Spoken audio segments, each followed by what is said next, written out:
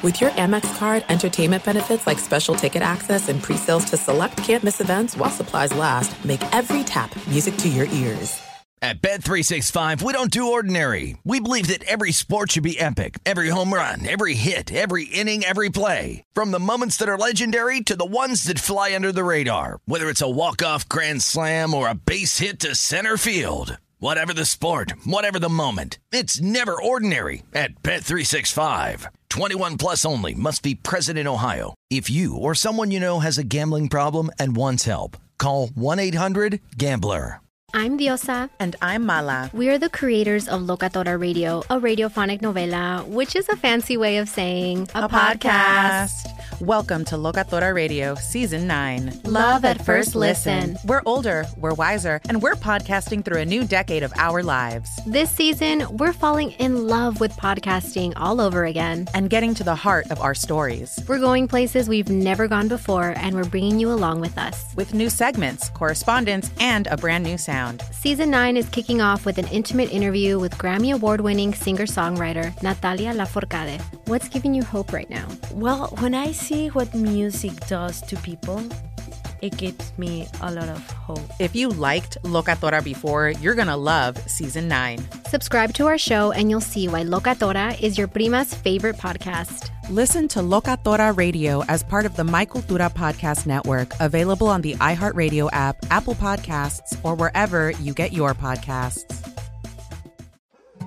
More Than a Movie is back with Season 2. I'm your host, Alex Fumero, and each week I'm going to talk to the people behind your favorite movies. From The Godfather, Andy Garcia. He has the smarts of Vito, the temper of Sonny, the warmth of Fredo, and the coldness of Michael. To the legend behind La Bamba, Lou Diamond Phillips. When I walked in, I didn't think I had a shot at Richie because John Stamos' picture was already up on the wall. Listen to More Than a Movie on the iHeartRadio app, Apple Podcasts, or wherever you get your podcasts. You're listening to Fox Sports Radio.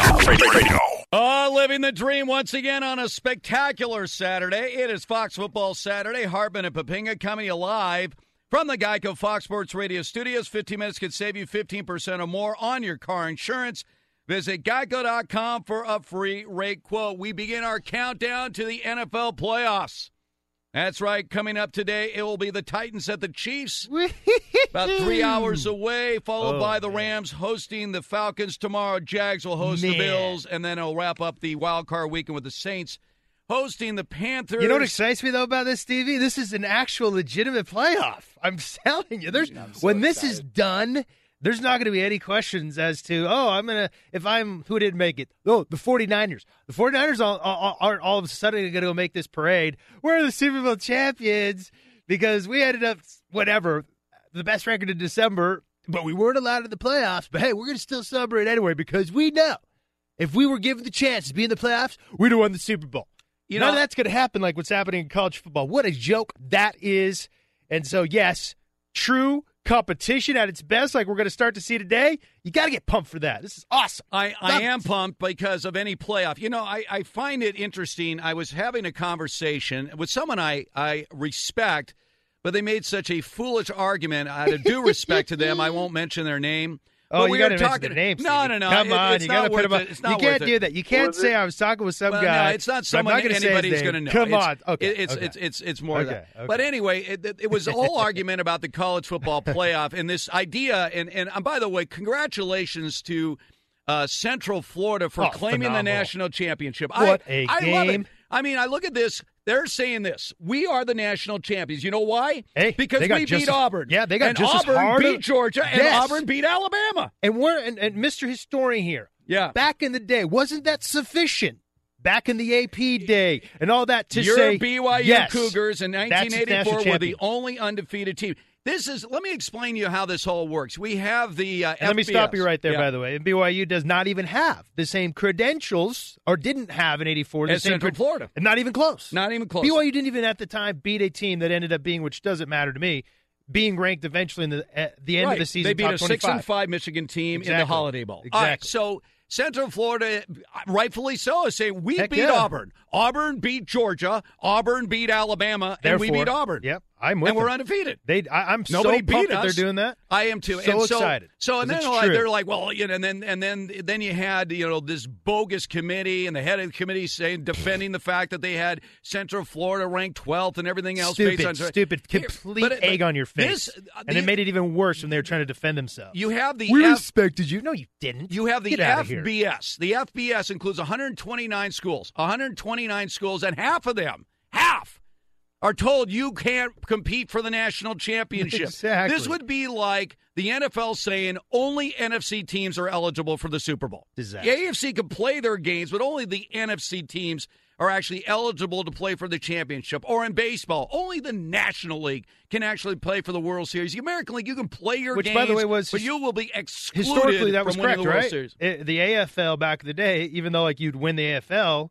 In the early days, before the they NFL finally had was the merger. still like if you were the champion, they were was the world champion. They were the world champion. Correct. Exactly. Okay. So yeah. this is how ridiculous it is. But for unbelievable. we're going to have this anticlimactic SEC championship game. Essentially, what it is Monday night. By the way, ESPN already bracing themselves for disastrous ratings. I didn't want to watch for this Alabama Georgia game. I can't stand it. I was seething when I was watching the playoff. That Alabama. I mean, rightfully so. They dominated Clemson. Good for them. And. By the way, Clemson was really exposed in that game. In fact, the ACC got exposed because of their young quarterback. It just showed you how much Deshaun Watson meant to that team. Watson, tore up Alabama 2 consecutive years, 1 in a loss, 1 in a win. But if anything was exposed, it was the ACC. Yeah. Miami collapsing in their bowl game, and then obviously you had the situation with Clemson not even showing up. Is you see Wisconsin, you see University of Central Florida. You see Big Ten Ohio State, Big Ten was Penn 8-1. State. How is it that the Big Ten was 8-1 in the bowl games, and their only loss was a complete, and they didn't even get in? And they have just as good, or actually a better resume in theory than Alabama. That's what bothers me. Do you think Ohio State could beat the winner of the Alabama-Georgia game? No, there's not even a question in my mind that there's I would say right now, if their defensive line played the way that they played against USC, not to say USC's offensive line was really like anything to write home to your mom about if you're on a far-off vacation.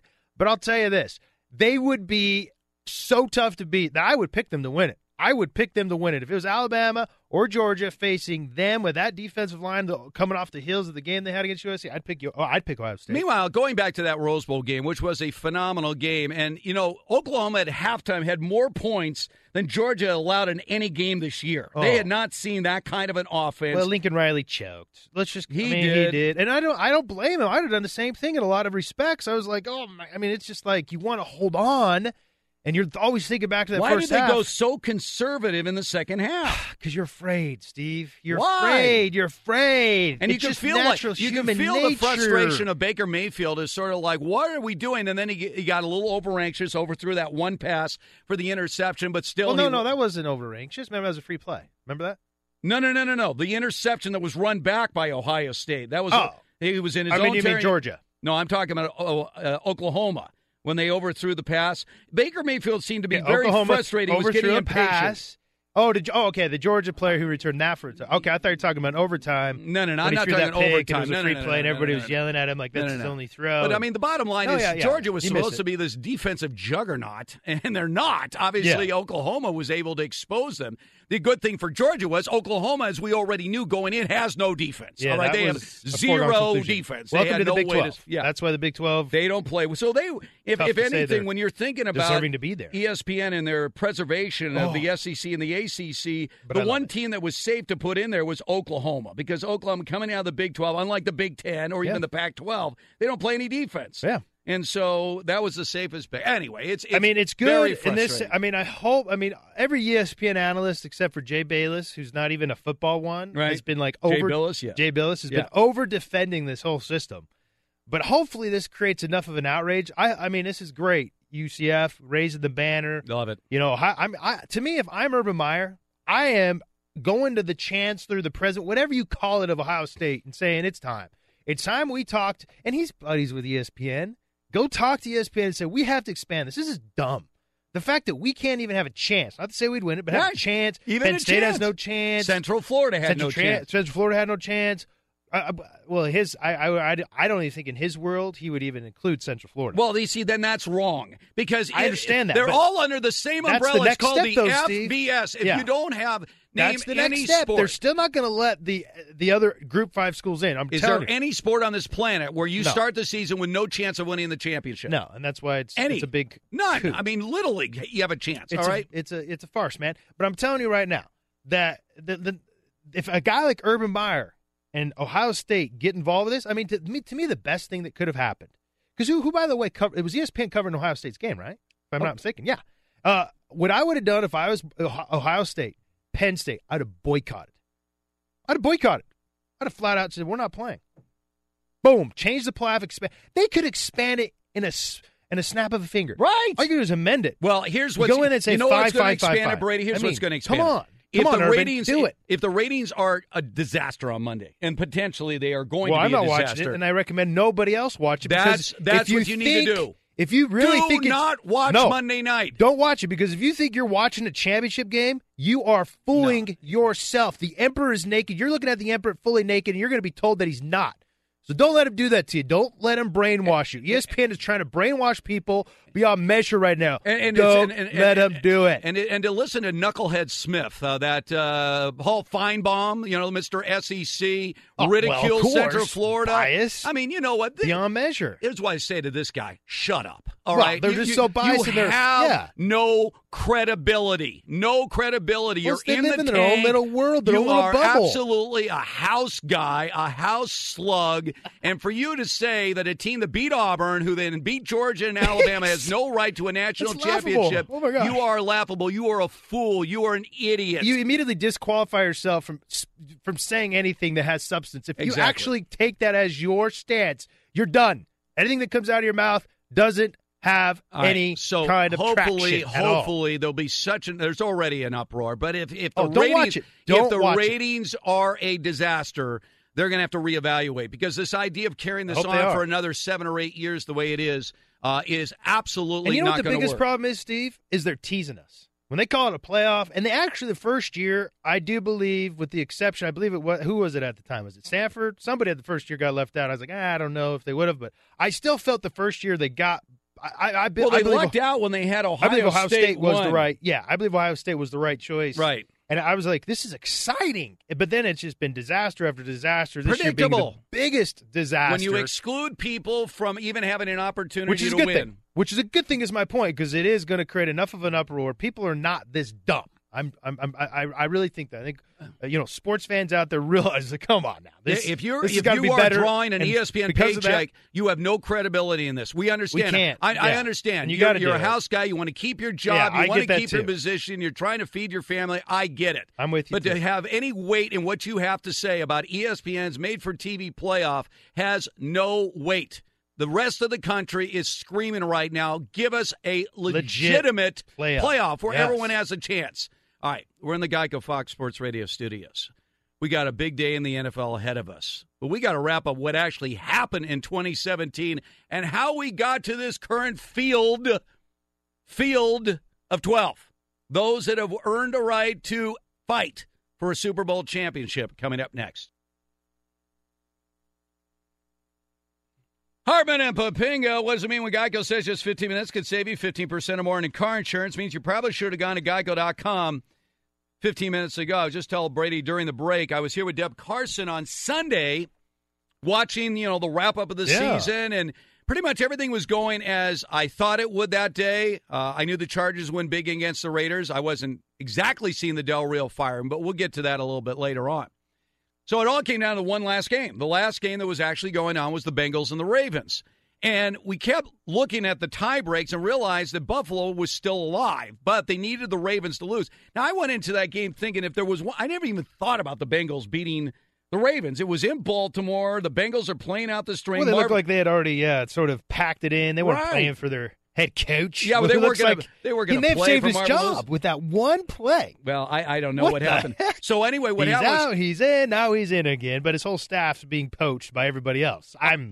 It's pure Bengal-esque. Our Fox Football Sunday concludes with the Sunday MVP. So we're into the last segment. I said, thanks, everybody. Here's the Sunday MVPs.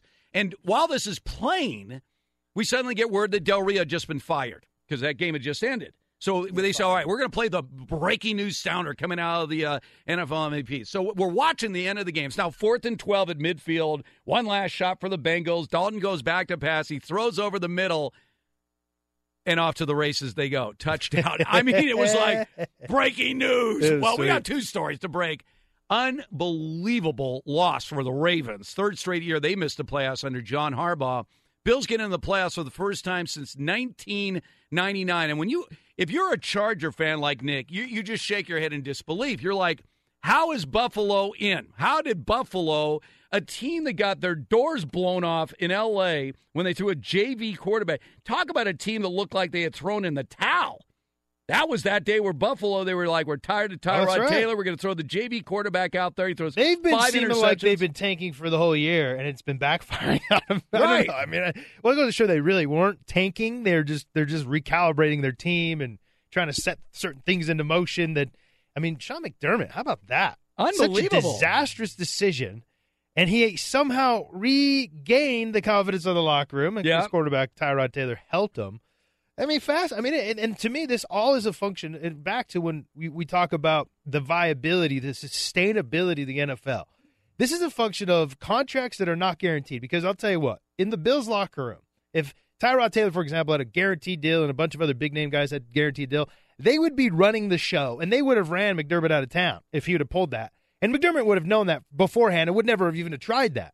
But because he's able to try that and do that, he lit a fire up under Taylor, the whole team, because they all realized, well, we're all expendable here. And lo and behold, their level play rose, and now they're in the playoffs. It's quite unbelievable, but it's a function of the structure of the NFL, which is non-guaranteed contracts, meaning that the coaches, the personnel people, they really have control and the ability to motivate their players through indirect messages like McDermott did there. But, to me, it was the whole season. We're going to see, you hear all the narrative, we're going to see finally a team in the NFL tank. This is going to be the new way of doing business in the NFL. You're going to tank, get all these picks, you send off all your players, and lo and behold, what do? They go qualify for the playoffs. All right, let me ask you this, Mr. Love it. Mr. Former NFL player who's still younger than those playing in the league, James Harrison. How about his 2 sacks in his first game as a Patriot? Awesome. Just love that. Awesome. All right, so let me ask you this. We talk about our frustration with the college football playoff, but could you expand the NFL playoffs? Now, you could actually go to 8 teams. There could have been a way, because you wouldn't even have to add around, because right now you have 2 teams that have a bye. What if you eliminate the byes? Everybody plays in the wild card week. I don't mind that. I play both with a bye and without a bye, and it doesn't make a difference. It's but cool, is that too much to have half of your teams in each conference make the playoffs? No, because in the NBA and in the NHL, more than half the teams make it. Because I would say that it's because it's such a short season, high parity team. Right. Everybody's so closely grouped together. You had 4 9-7 teams in the AFC, and 2 of them don't make the playoffs. Yeah, because you get to these, like we were talking about the tiebreakers, and you get to them, and some of them, like, we don't even understand what they are. It's like, well, let's just determine it on the field. It's not going to hurt anything. Yeah, the difference between the Bills and the Ravens was strength of victory. But look, and I've said this before, by the way, on the same topic, because the topic through the first renegotiation of the CBA was, let's expand 18 games. Yeah. Well, okay, let's compromise. Instead of expanding the regular season, expand the postseason. Well, you can do both. Yeah. I told you how to max this out. Postseason starts at least putting it in the right direction, because you're still going to there's going to be higher metrics of money coming in. I told you how to do this. In other words, you eliminate the preseason, but they have 2 weeks of what we call controlled scrimmages to help your teams get ready. Yeah. You go from a 17-week season with 16 games to a 20-week season with 18 games. Every team gets 2 byes. You expand the rosters. You expand the playoffs to 8 teams in each conference instead of 6. You're giving the networks 3. No, you're not. No, you're only adding 2 more games. You're eliminating preseason games. A lot more games. A lot more games to broadcast. But a lot more broadcasting opportunities. You are giving the networks 3 extra weeks. That's huge. You know how much money that is? Yeah. That's money for the owners. That's money for the players. Money for everybody. And then you expand the playoffs to 2 more teams, more money, more games, more money for everybody. But I'm always on the side of whatever you could determine on the field, go for it. And that's and it's still sort of. I'm not saying like I'm going to ever question if the how much the would you Chargers, expand the rosters? If I go to an 18 game schedule over 20 weeks, so you get 2 bye weeks. What's a reasonable expansion? You could probably put another couple guys, but the first thing that would have to happen is they get rid of the most worthless mechanism of all the sport. an inactive list. What is this thing? Yeah. You're paying the guys anyway, but we're going to consider you inactive. Why? I don't know. But yeah, why aren't they in uniform? That should be the first step because that'll help everything out already. And then you could add probably 2 more guys. See, what I think is just like the NBA. You know how the NBA has these 2-way contracts with the development, but you can go back and forth? They should have it for practice squad guys to where you have 2-way contracts. Yeah. Where depending on the week, the needs of the team, the injuries, you can go back and forth. Yeah, why you can't teams protect their practice squad? The idea is I'm with you. A practice squad, if you have a guy at practice squad, you could lose him immediately if somebody adds him to their 53. Yeah, well, I would say that you just pay him more. Right. You pay him far and above what they'd be getting as practice squad, but maybe a little less than what they'd be getting. Well, why even have a practice squad? Just include them on the roster. That's another option. Or, but again, like you say, create a situation where you can at least move them back and forth. There's no cap on what you can pay practice squad guys either. Right. There was times where the Packers, when we had a gluttony of talent, 2009, people don't realize how many guys that were starters and eventually became starters on defense, all 22 the 2 deep, were at one time full-time starters for a season or eventually became full-time starters. Offensively, I believe it was in the 18s. And that's the team that went on to win, that same core went on to win a Super Bowl. And we had a guy by the name of Giacomini, now they call him Giacomini, but he's with the Houston Texans, was with the Jets for a number of years.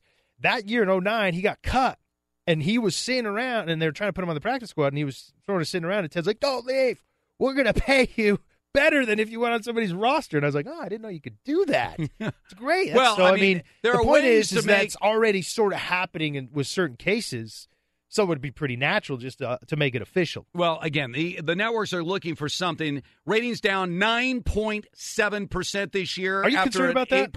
Well, I'm not concerned about it. What I would be is the networks. The networks are saying we, on average, lost 1.6 million viewers per game. But do you really believe 1.6 million that's a lack viewers of per interest or an adjustment or an evolution of how the game needs to be served Look, I'm a to the network consumer? executive right now. Yeah. I'm staring at renewals that coming up in 2021, 2022, and I've seen a precipitous drop in ratings. But it's their way of measuring those different. It doesn't matter how many people are watching. I'm a bottom line guy. Because what if how many eyeballs are watching my network watch your product? But isn't there like some kind of regulations of how they measure? Like you have to be watching the game for X amount of time, right? It doesn't matter. It's eyeballs on the TV. Yeah, for a certain amount of time. But if you got the millenniums who are flipping between channels, look, the bottom line is the going NFL. to the Twitter, go back here, back. You know what I'm saying? It's not the same as it used to be. It was bad news, good news. With all the talk about the drop in ratings, how about this? 30 most watched television shows this year. Of the top 30 for 2017, NFL 20 games. of them were NFL games. Yeah. 20 of the Still, 30 most watched close. television broadcasts were NFL games. You know what's else on that list? Yeah, Game 6 and 7 of the World Series made that list. There was no NBA games on that list. There was the Oscars, the Grammy Awards, the inauguration of President Trump. Top 30 most watched programs in 2017. Still. 20 of the 30 were NFL. That's why I believe if you're looking at the old metrics to try to determine the eyes and your exposure, you're missing the whole point. And how about this? Sunday Night Football was the #1 rated show on television for the 7th consecutive year. Wow. Breaking the all-time record for most consecutive years as the #1 rated show was American Idol, which ironically was 6 years in a row leading up to Sunday Night Football. So Sunday Night Football, the #1 rated show on television for the 7th consecutive year, even with the ratings drop. Now, the concern for the NFL is you could say, well, maybe there's an oversaturation of sports.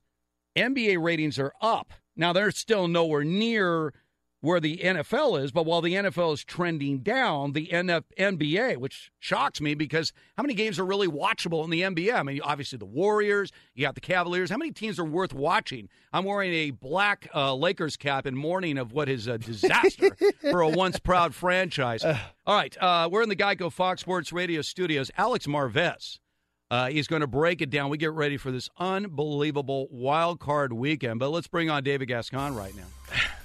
David, what's up, David? We are fired up today, David. How did you feel about Central Florida claiming the national championship? Why the hell not? Exactly. They have as much right to it as anyone else. Did anybody beat them? And I think the biggest thing, too, is you do that for recruiting purposes because you lose your entire coaching staff and you need something to build on for the next season. Well, their point was, look, we didn't get invited to the dance, but we beat Auburn, who beat Georgia and Alabama. Exactly. So we're done. We won. And that's the thing I kind of echo the sentiments of you guys. I would love to see an 8-team playoff. Yeah.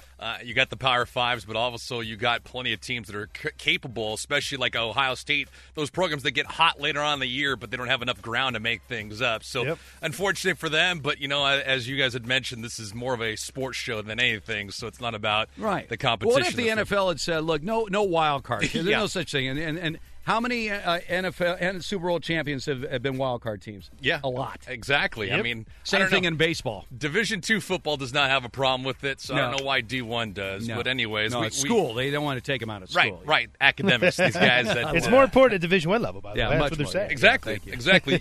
Steve, you're mourning the Los Angeles Lakers. One note on them. They've released center Andrew Bogut today. I know he'll be disappointed about that news. Yeah, that'll turn things around. That was the big problem. That was Andrew the weight. Bogut. Yeah, the excess weight right there. In college basketball, North Carolina and Virginia are going at it. Cavaliers lead by 6, 24-18. Clemson over Louisville by 6, 40-34. In a ball game that's on Fox, Providence leads Xavier 59-53. In the NFL, we'll talk about it all weekend long. Wild Card Weekend is here. NFL Network's Ian Rappaport does report that the Tennessee Titans might be booting head coach Mike Mularkey if he does not win this weekend. And if he doesn't, Patriots offensive coordinator Josh McDaniels could get a possible interview. Ian Rappaport is also reporting the Kansas City Chiefs are looking at the possibility of trading Alex Smith during the offseason. Panthers head coach Ron Rivera gets an extension with the team, 2 years and $15.5 million. And Oakland Raiders GM Reggie McKenzie declined the Packers' request to interview him for their GM spot. Stay tuned on all of that. All right, David, thanks so much. Good stuff right there. All right, once again, we are coming to you live from the Geico Fox Sports Radio studios. Easy to save 15% or more on your car insurance with Geico. Go to geico.com or call 800-947-AUTO. The only hard part, figuring out which way is easier. All right, Alex Marvez is going to be joining us here shortly. Again, we get ready for the games today. We got the Chiefs up first against the Titans. The Chiefs have the second worst all-time playoff record of any NFL team winning percentage. They have not won a home playoff game. They won a Super Bowl, though. Yeah, well, they did. They got that going for them. They have not won a home playoff game since Joe Montana was their quarterback. Yikes. Yeah, they've lost 5 consecutive home playoff games. The only playoff game they have won since Joe Montana was that game against Houston at Houston when they had Brian Hoyer out there throw 4 interceptions and what was maybe the worst performance ever by a quarterback in a playoff game. Yeah, I'm saying that this is my prediction. Tennessee's going down. Merlaki, whatever you want to call him. Yeah, Mularkey, yes. fired. Yeah, well, Tennessee is one of the worst teams ever, I think, to actually make it to playoffs. Joining us right now, Sirius XM NFL Radio, Sporting News NFL Insider, Alex Marvez is joining us. Alex, before we even get to the whole playoff scenario right now, NFL ratings down 9.7%. The year after, they were down 8%. Of course, the 8% was written off. Well, we had to go up against the election and everything else.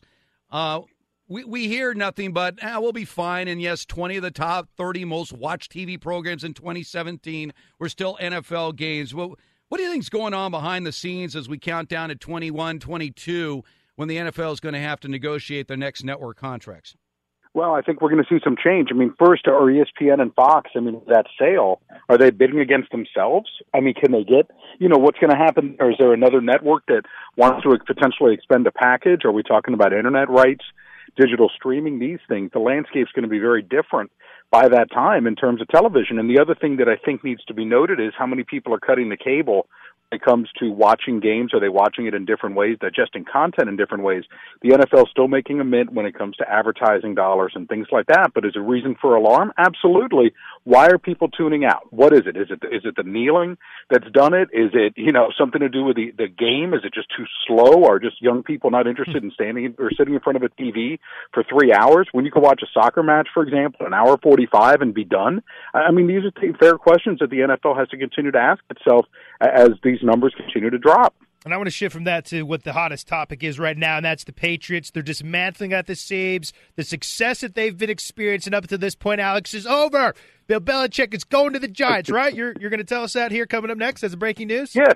If that's what you want to hear, no problem, Brady. I'm more than happy to tell you. And I know that I get your Twitter account, and I understand you didn't think it was that big a story. Am I correct about that? You're exactly right. Well, what was in that story? I mean, I like Seth Wickersham, but that story was overhyped. I mean, outside of the fact that Brady told Josh McDaniels, F you, the rest Which of it happens probably every day, by the way. Every day is basically we came away from the article that both all Brady, Belichick, and Bob Kraft have big egos. Okay, that's a story? Well, interestingly enough, who did the hyping on this story? Someone ESPN. who leaked this. Yeah. Well, not actually. It wasn't even ESPN got hosed. You think about it. That story was supposed to be released at 8 a.m. on a Friday. Right. They had to move it up to 1 a.m. on a Friday because they were afraid it was going to leak out because word had already gotten out about a budget line that was an internal memo that came out in the public. So all of a sudden, people had preconceived notions about what this article was. I learned some things from the story I thought that were interesting. I don't think that Seth said that specifically this is the absolute end of the New England Patriots, but I think there are some things that probably have to be dealt with in the offseason in terms of Alex Guerrero and his reach with this New England Patriots team. Can there be an understanding between the Brady camp and the Belichick camp as far as this guy goes? Is Robert Kraft going to have to get involved, et cetera? But listen, these guys are so good at minimizing this. They had a guy who murdered people on their team and didn't let it distract them, okay? They had deflated footballs. They had illegally videotaped practices. They had all Tim of these Tebow things. there, and it still didn't. Nothing distracts the Patriots. Nothing.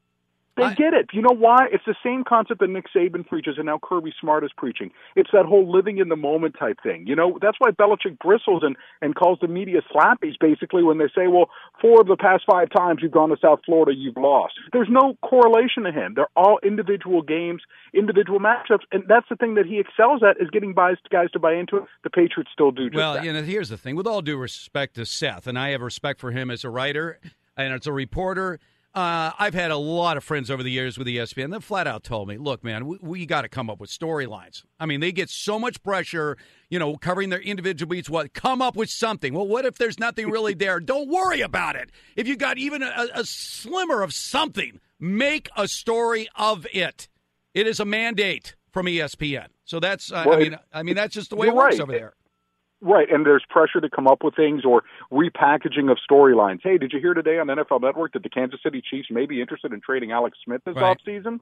Did you hear about that? Well, really interesting. New stuff there, right? I mean, come on. Yeah. I get it. And again, look, everyone has to do their job. Everyone has an employer and you have to answer to. But I think, again, I liked it as a read. If you went into it hyped up that this is, you have an anti-Patriots bias or a pro-Patriots bias, I can understand you'd have real strong feelings on the story. I just found it to be an interesting story, if nothing else, that taught me a few things about Patriots way and what I believe is going on there.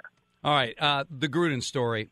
I was at the Golovkin fight, the Triple G fight in Vegas, and I was told by someone that I trust with Raider News, with my own history working for the Silver and Black, that told me it's a done deal. I go, what's a done deal?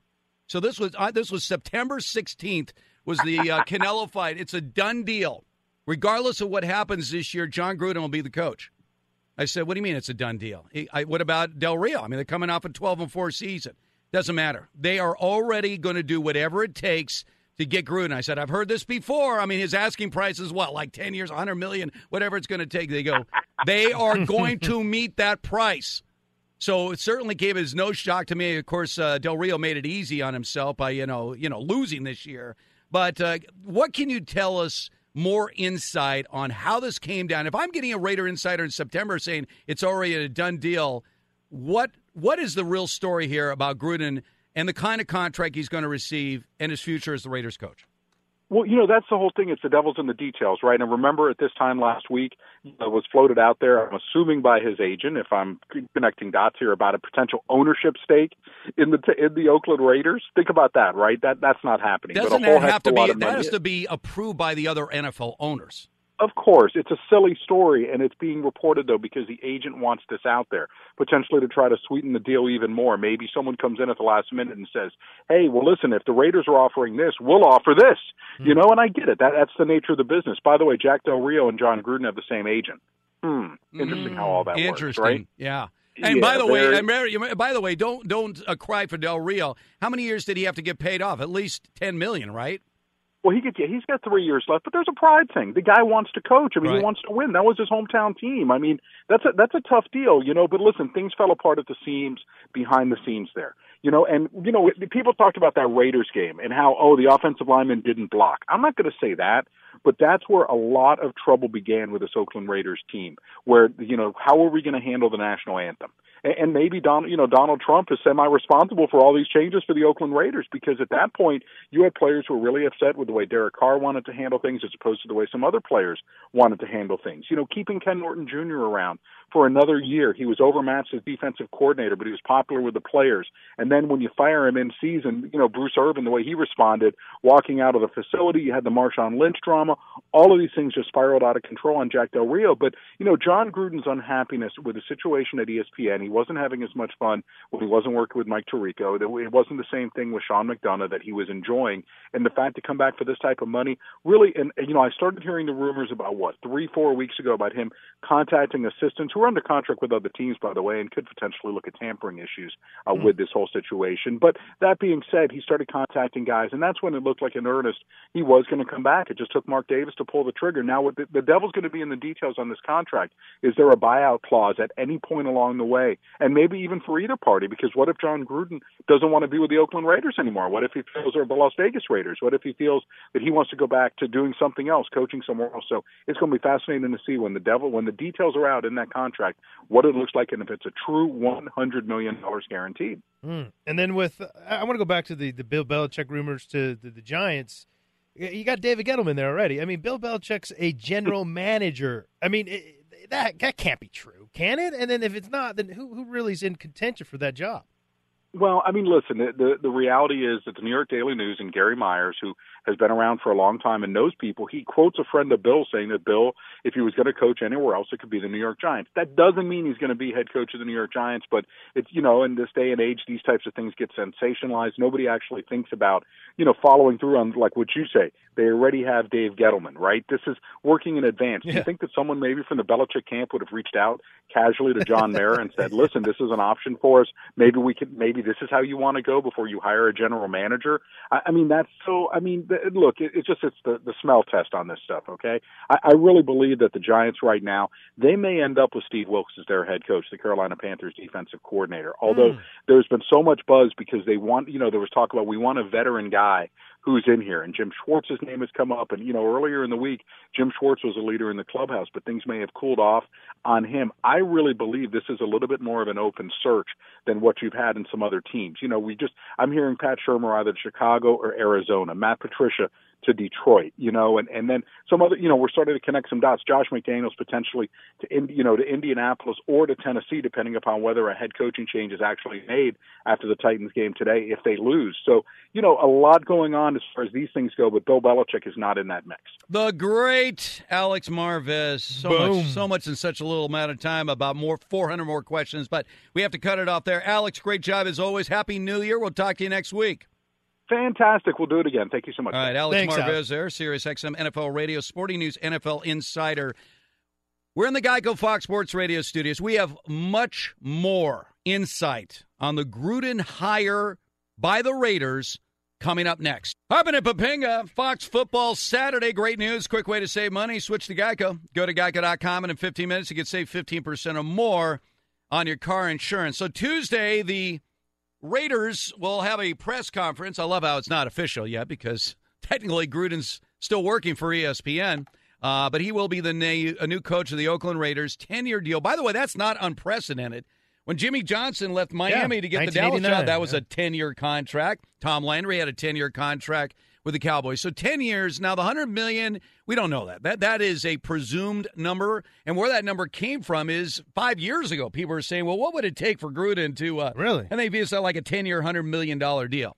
One thing we know he did not get is a ownership stake in the team, and that's because anytime you try to sell off any portion of ownership of an NFL team, it has to be approved by all the other owners. They make sure they have total control of anybody that has even 1 cent of ownership in the NFL. And the last thing they want to do, Brady, is open that Pandora's box of giving a coach a piece of the pie, because then every coach in the NFL will say, wow, there it is. Keeps going, yeah. Yeah, you don't want to go there. Slippery slope. All right, John Gruden. Here is the reality of John Gruden, what we call the myth of John Gruden. Let's go back. Okay. When Al Davis hired him 20 years ago, the Raiders were in this upheaval. They've been going through coaches. They had Mike White for a couple of years after they fired Art Shell. Joe Bugle was a one-and-done. Al Davis was enamored with young coaches because he himself was hired as a 33-year-old coach of the Raiders. John Madden was 32 and obviously had great success. So he sees this guy, Gruden, and his first year they were 8-8, which basically they were in idle. And then they acquired Rich Gannon from the Kansas City Chiefs. Rich Gannon had been in the league 12 years. He was one of those guys you would watch him, the eyeball test, that why isn't this guy getting really a shot as a starter? He played well in Minnesota. He had played well in Kansas City. He was in the AFC West. He knew the AFC West. And the thinking was that Gruden made Gannon a star, when in reality it was the other way around. Gannon was the guy that made Gruden's offense work. He understood it. He was a veteran. He knew how to play against the AFC West. Also helped that he had 2 Hall of Fame wide receivers in Jerry Rice and Tim Brown. It did help, yeah. So they had all these players in place. The defense is pretty good, too. All right, so here's what happens. Al Davis was never comfortable with players whose spotlight or coaches was bigger than the team. He was getting tired of the Chucky routine. He trades him to Tampa Bay. He inherits the best defense in the league, and he gets to play against his former team when there was not a 2-week bye, only a 1-week bye. Well, took it didn't advantage. hurt that the starting center went off the reservation. Yeah, exactly, but literally after the game, Tampa said. But you got to give him credit. You got to give credit. He took the exact same team that a great Tony Dungy could never get over the top, especially in colder weather, and he won in Philly in sub-40-degree weather. Yeah, that was Andy Reid. Which Tony Dungy never was able to do, and then took him to the Super Bowl. So you got to give him some credit, because he did something that another great coach and Tony Dungy was unable to do. Tampa Bay players literally said we knew every play before it happened. Gannon threw 5 interceptions. Nothing worked. All right. Long story short, film study. After that year, he in his last 6 years in Tampa, he was 45-51 and 0-2 in the playoffs, and he gets fired. And the one thing that you think, if you don't know John Gruden, is that he is some quarterback guru. We see him in the film room on that TV show. He's breaking it down with these young quarterbacks. His young quarterback to develop was Chris Sims. He never turned out to be all anything. The hype out of the University of Texas, all big hype. Chris Sims could not develop him. They ended up signing another veteran, Garcia, was a quality veteran, to help win some games. The bottom line is, he's the not one thing a quarterback guru. He's not an offensive guru. Tampa never was ranked higher than 10th. They were in the bottom 10 in the league in total offense. You're talking total 4 offense. of the 7 that's even a metric doesn't. How about this? Scoring offense. How's that? But they were 31st in the league one year under Gruden. On his defense, you don't. What defense? I'm going to tell you, if your defense is the foundation, you're going to run the ball, control the clock, and put your defense in ideal situations. Okay, but he doesn't have that defense in Oakland right now. I understand that. But the idea that he was playing to his defense. David Carr is like Derek Carr is like the happiest guy in the world now that he has John Gruden. Really? The fact is that quarterbacks, young quarterbacks, have failed under John Gruden. They have not thrived. Carr's going to be different. He's already a main product. What they're going to do? Well, that's my point. He's already good. What is John Gruden going to bring to the game? What they're going to do is they're going to actually run the ball. They're going to commit to having a run scheme that's going to be effective. I've played against John Gruden. The second thing is they have a nice play action pass compliments off of that. They were in the bottom 10 of rushing offense 4 of his 7 years in Tampa. Needs, man, and most quarterbacks. I mean, there's very few. Aaron's, Tom Brady are the 2 exceptions, but you give them a good running game that they could use that play action to manipulate defenses, you'll watch a huge uptick with Derek Carr next year. I will say this. From a PR standpoint, it makes sense. You got to sell tickets in Vegas. I get it. But as far as Gruden, the coach, the jury is at least out. All right, there's a big decision from the Geico Fox Sports Radios for the future of the Chargers coming up.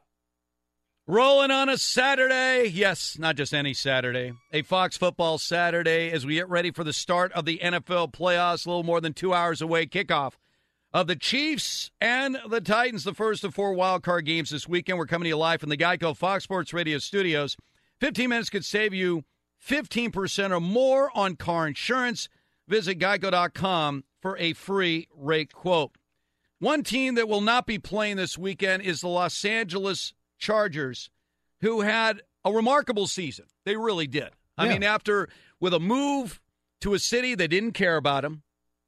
Played in a stadium that was like a Division II stadium. It wasn't even a true NFL stadium. In a soccer stadium where, I mean, they essentially played 16 road games this year.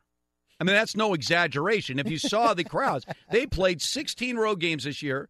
They started 0-4 with a rookie head coach, and they win 9 of their last 12. And I don't think anybody here is going to argue the fact that today the Chargers are a better team than the Titans and the Bills. Yeah. The two teams that are wild card teams in the AFC. Nobody is going to argue that point. So now what for the Chargers? Now, I am thinking the Chargers are in a perfect situation if they're thinking straight. And the precursor on this is right, that's a big if. But the precursor on this is this one point that has to be made. Are they really committed to Los Angeles? And the reason I ask that is that they haven't paid any relocation money and They're are not required to. You know that. They haven't sold a single PSL yet for the new stadium. In other words, they haven't really invested anything in L.A. yet. And they're not going to. Okay. But they're going back to San Diego. I'm telling you right now. Okay. Well, that's a possibility. But I'll get to that. Spanos isn't taking them back. I'm telling you, he's selling it off eventually. All right. Well, I like where you're going. But let's stay. But if they are committed to L.A., this will be the real test. Ooh. Because you have a golden opportunity to make a blockbuster deal that will change their whole dynamic in Los Angeles. The Cleveland Browns have the number 1 pick in the draft, and we know they're looking quarterback. But the Cleveland Browns also have the number 4 pick in the draft. Yeah. So if you're the Chargers, and right now Phillip Rivers' stock went up this year, outside of those 2 disasters he had against Kansas City. You still got to get he's a quality competition guy. in there. Right. You got to get in there. You got to. If you got one staring at you in the face like Deshaun Watson was this last year, and you don't pull the trigger, then you're talking about that. If they think correctly, you're not thinking correctly. All right, there's 2 ways this goes. First of all, I am on the phone with Cleveland immediately for the number 1 pick in the draft to get Sam Darnold. All right? Sam Darnold does 2 things. Purposes. I mean, absolutely. I guarantee you this. If you're invested in LA, if you're invested in LA, you put Sam Darnold in that Charger uniform. Oh, boy. You're not going to see a stadium full of the other fans. That is going to be an all-Charger, everyone donning their Darnold jerseys. That's all right? true. That will do it. And think about this from Cleveland's standpoint. We know Cleveland's stockpiling picks. A quarterback alone is not going to get Cleveland turned around. But they have the 4th pick in the draft. They can still get a quarterback. They can still get a quarterback.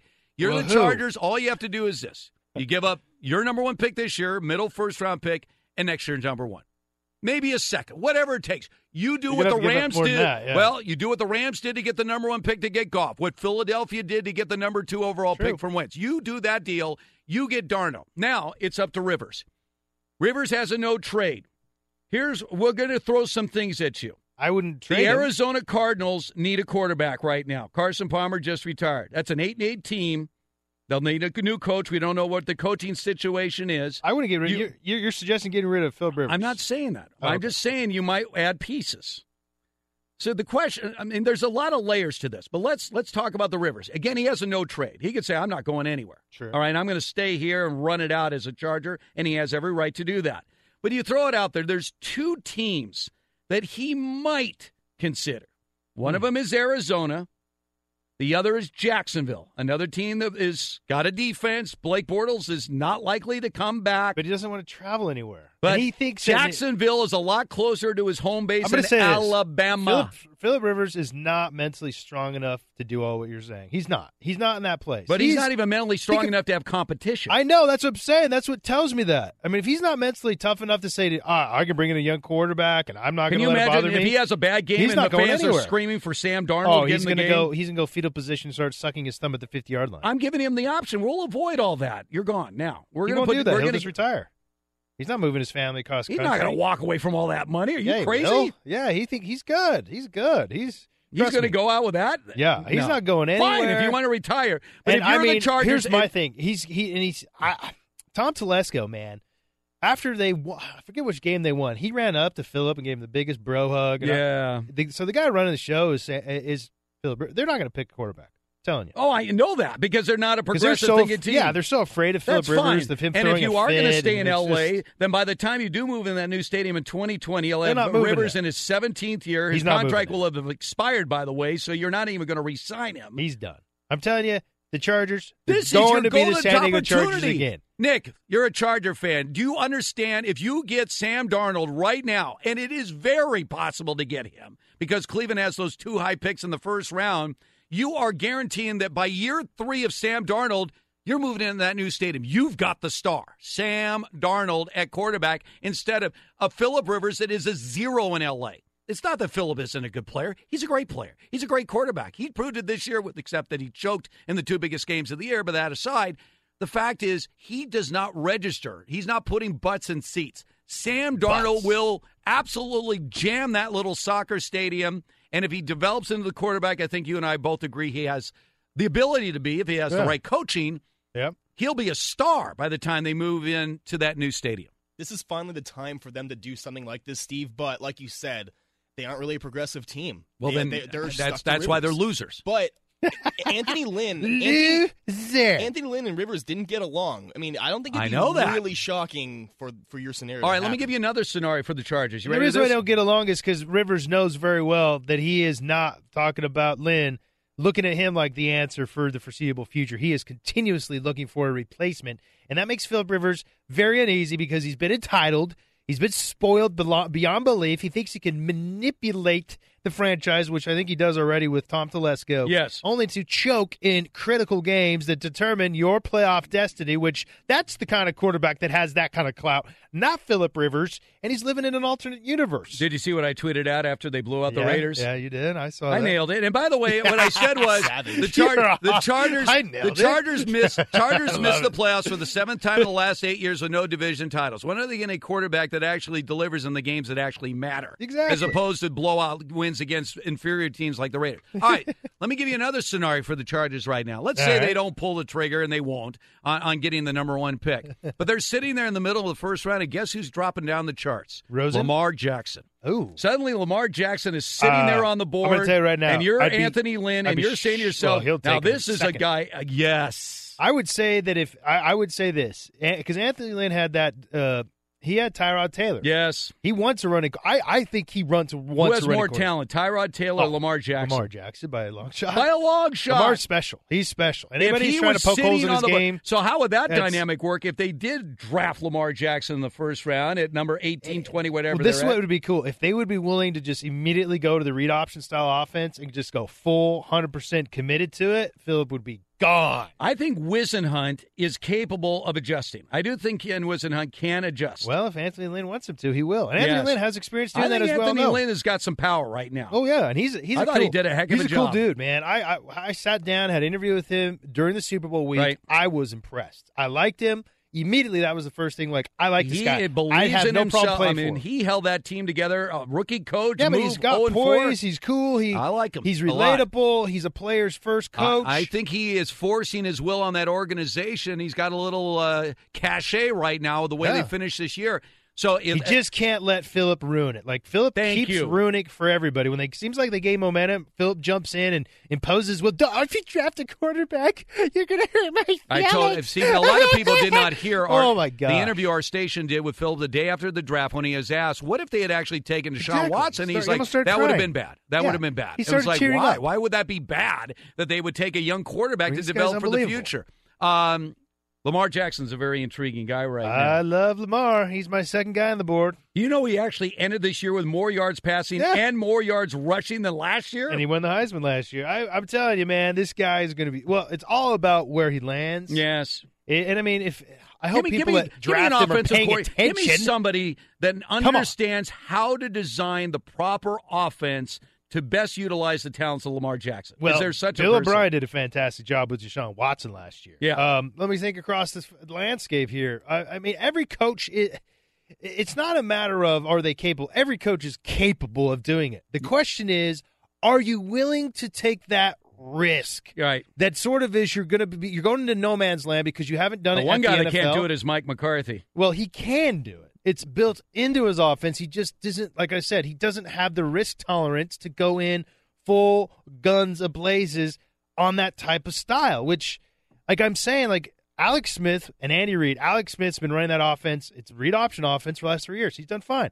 You look at what Carson Wentz has done with Doug Peterson, same offense. You look at what Cam Newton, same thing. Russell Wilson, same thing. Those are all read option style offenses. And then when Deshaun Watson was in there, same thing. This isn't hard. I mean, it's a simple mechanics adjustment. Oh, even in Linehan down in Dallas with Dak Prescott, same thing. I mean, this is so easy of adjustment. But again, it's going to come down to an offensive coordinator who basically are going to have, in my opinion, if you're going to the executives who make that decision and you have to tell them, this is the offense we're going to run with him, I'm not going to change it. Otherwise, don't draft him. Don't be like Malarkey down in Tennessee where you're doing like half in, half out. You're not fully committed to letting a running quarterback be in his element. You got to go full in or he's not going to be very good. You're just not putting him in a position to succeed. So anybody could do it in this league. It comes down to if they're willing to take that risk, which right now it's a perceived risk because they think that they're exposing the quarterback and I will say this: college if the offense, Chargers, which is inferior to the pro game, right? All that crap. If the Chargers are committed, and that's the other big if. Again, you don't know. If they're not, if they're just ready to sell the team, and who knows, maybe even move the team back to San Diego, then everything we're talking about is a moot point. But think about even if they want to sell the team, they got to think of the future. Yeah, but they want it to be in a good situation. Of course they do. You know what I mean? That's going to maximize. Can you imagine if Telesco goes another year without drafting a quarterback with all the guys that are available this year? Well, it depends on who's looking at. I mean, last year was inexcusable. You have Deshaun Watson, staring you in the right there, eyes, and you man. took his receiver, Mike Williams, with who back was a problems. zero. Yeah. I mean, are you kidding me? It can't happen again. Now, if I get it, if Sam Darnold's off the board, Lamar Jackson's off the board, Baker Mayfield's another guy. I would say would be my third guy. And if he's off the board, I would say okay. I'm telling you, Lamar Jackson's sitting passing. at 18. Boom, done. Right. Him or Baker Mayfield, I would be tempted to take them both. We're in the Geico Fox Sports Radio studios. We're going to start getting ready for some of the games, including the first game up. What's at stake for the future of the Kansas City Chiefs as they head into the playoffs? We're going to tell you. Hartman and Papinga, what's it mean when Geico says this 15 minutes could save you 15% or more on your car insurance? Means you probably should have gone to Geico.com 15 minutes ago. All right. We get the wild card game started today. The Chiefs are hosting the Titans. The Titans arguably are about as bad a team as ever got into the playoffs. They just staggered in. Jacksonville essentially gave them the game. And even then, when you had the one play where Mariota and Derrick Henry, the two Heisman winners, ran into each other, fumbled the ball, and the Jags picked it up and ran it for a touchdown. Chiefs should win easily today. But I want to ask you this, Brady, about the future of the Kansas City Chiefs.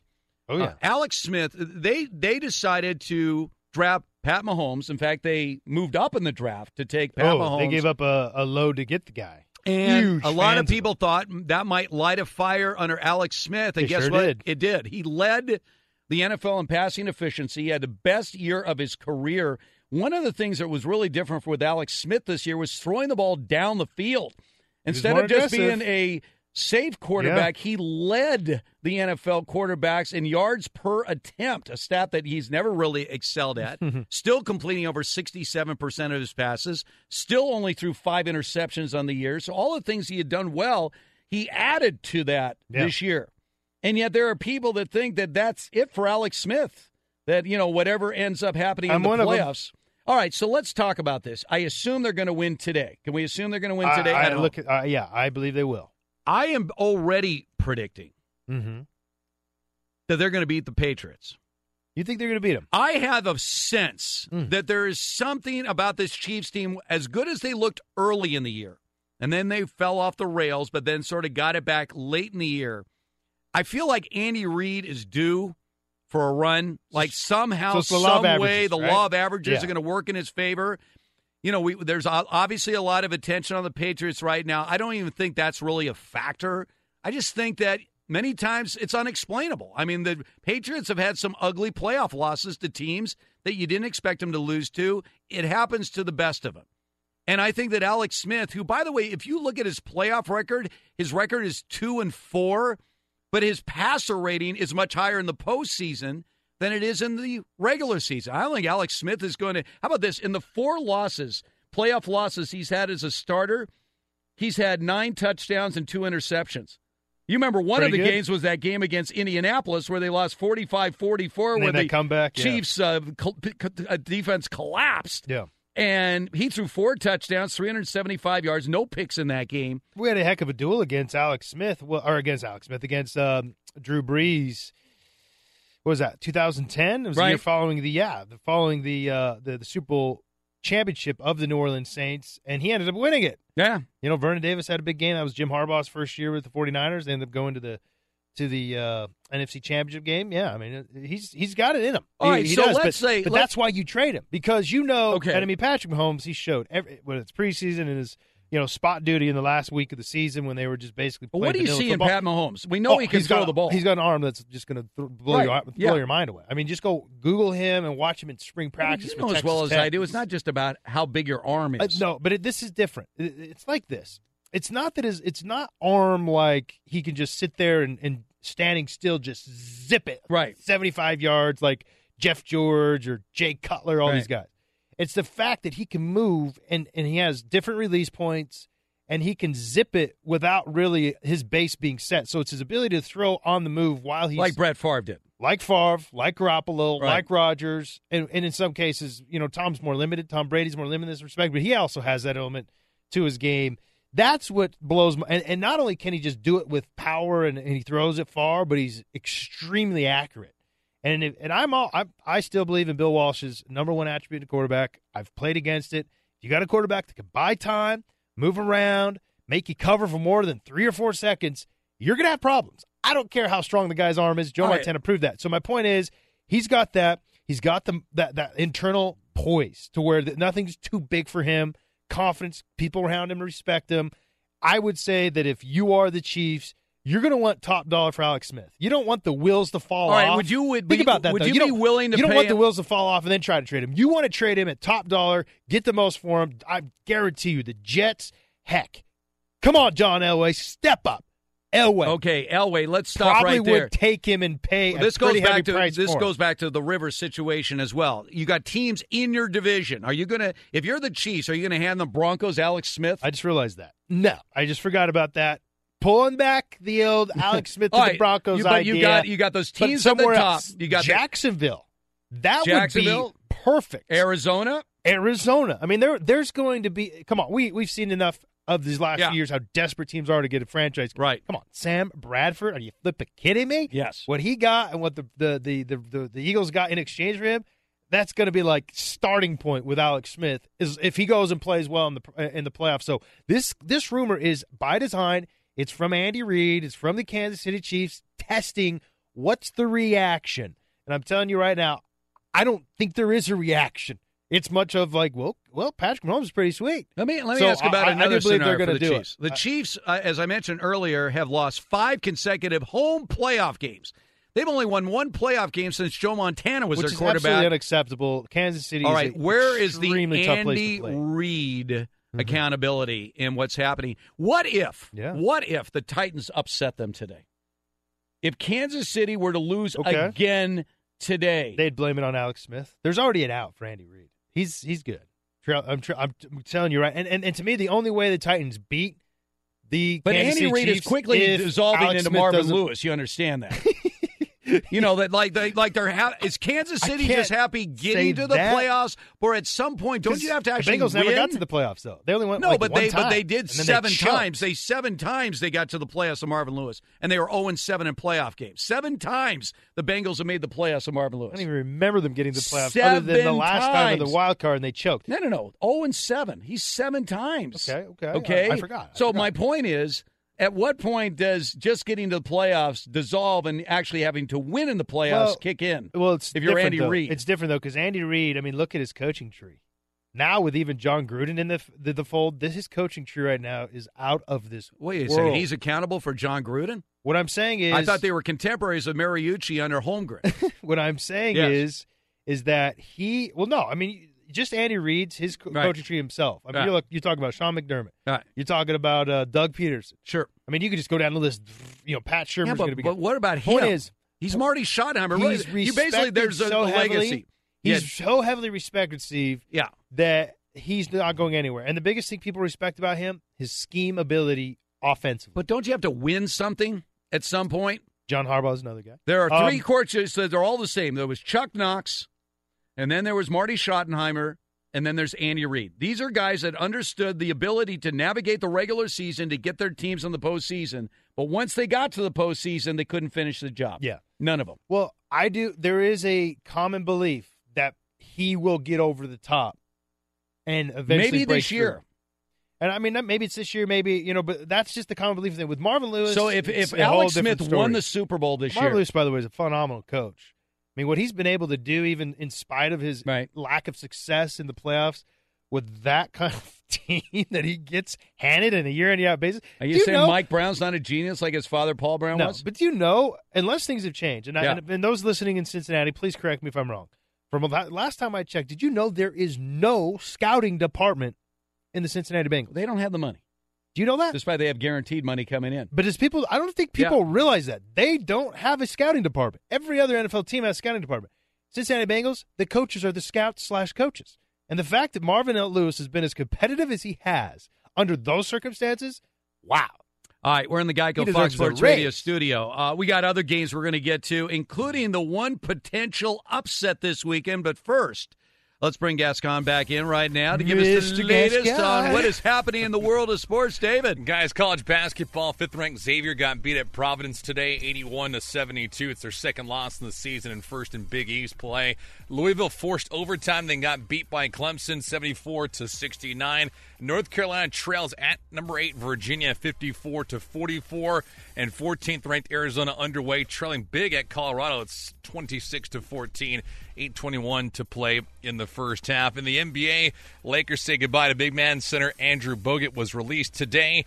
In the NFL, Raiders GM Reggie McKenzie declined the option, or at least opportunity, to interview for the Packers GM vacancy. Panthers head coach Ron Rivera got himself an extension for 2 years and just under $16 million. And Ian Rappaport has reported the Kansas City Chiefs are looking at the possibility of trading quarterback Alex Smith this offseason. Yes, as soon as Brady said it. It's sort of like when I said last week it was time to move on from Ted Thompson. Packers obviously listening to me. Yes. They didn't move on. And they moved on. They didn't move on. He's still part of the organization. He's not the general manager. Guys, they're looking for a general manager. Well, technically yes, but he's still there. No, the general manager. David, thank you so much. Once again, coming live from the Geico Fox Sports Radio studios. Easy to save 15% or more on your car insurance at Geico. Go to geico.com or call 800-947-AUTO. The only hard part, figuring out which way is easier. Yeah, that's amazing how that worked. I said Ted Thompson. I remember I did a whole segment on it. You did. There was a general manager that needs to be moved out. But he wasn't fired. Well, is he the general manager of the Green Bay Packers? He's no longer the general manager. Are they searching for a general manager right now? They absolutely are. They are. So you were correct. All right. So, how about that? Well, it's not a matter of being correct. It was a matter. I honestly believe for your Packers is the best thing that could happen. I'm with you. This injury to Aaron Rodgers exposed all the warts on this team, and there are plenty of them. Look, I picked the Packers to win the Super Bowl before the season began because I felt like Rodgers was due. I mean, you know, just like the cards are going to fall his way. But with him out, all of a sudden you're looking at this team and you're like, wow, they're not really that good. No, they're not. No, they were exposed. So a new direction for the Packers. All right, when you look at the 4 games this weekend, Brady, the home teams are prohibitive favorites in all these games. Yeah. The lines on these games are anywhere from 6-7 for the Rams over the Falcons and the Saints over the Packers. Jacksonville and the Chiefs are solid 9-point favorites against the Bills and the Titans. But I think if there's one team that has a chance this weekend on the road, it's the Atlanta Falcons. I'm looking at this Rams team, and I love the Rams. They are a complete team. The Zuerlein injury is brutal. That is big. That is huge, obviously, in a tight game. Yeah. But they have everything. Their special teams has been outstanding. Their defense is getting better and better under Wade Phillips, and we know their offense has been a juggernaut almost all season long. That being said, I've talked to you last week about the dynamic of the regular season versus the postseason. And when you have a team, that is as young as the Rams are, with no playoff experience, going against an Atlanta team that suffered the predictable Super Bowl loser hangover this year, but somehow they've grounded out. They fought through it. They fought through it and they got in. Yeah, they did. Now it's a new season. This is a team that dominated last year. and an inexplicable collapse against the Patriots is the only thing that separated them from being Super Bowl champions.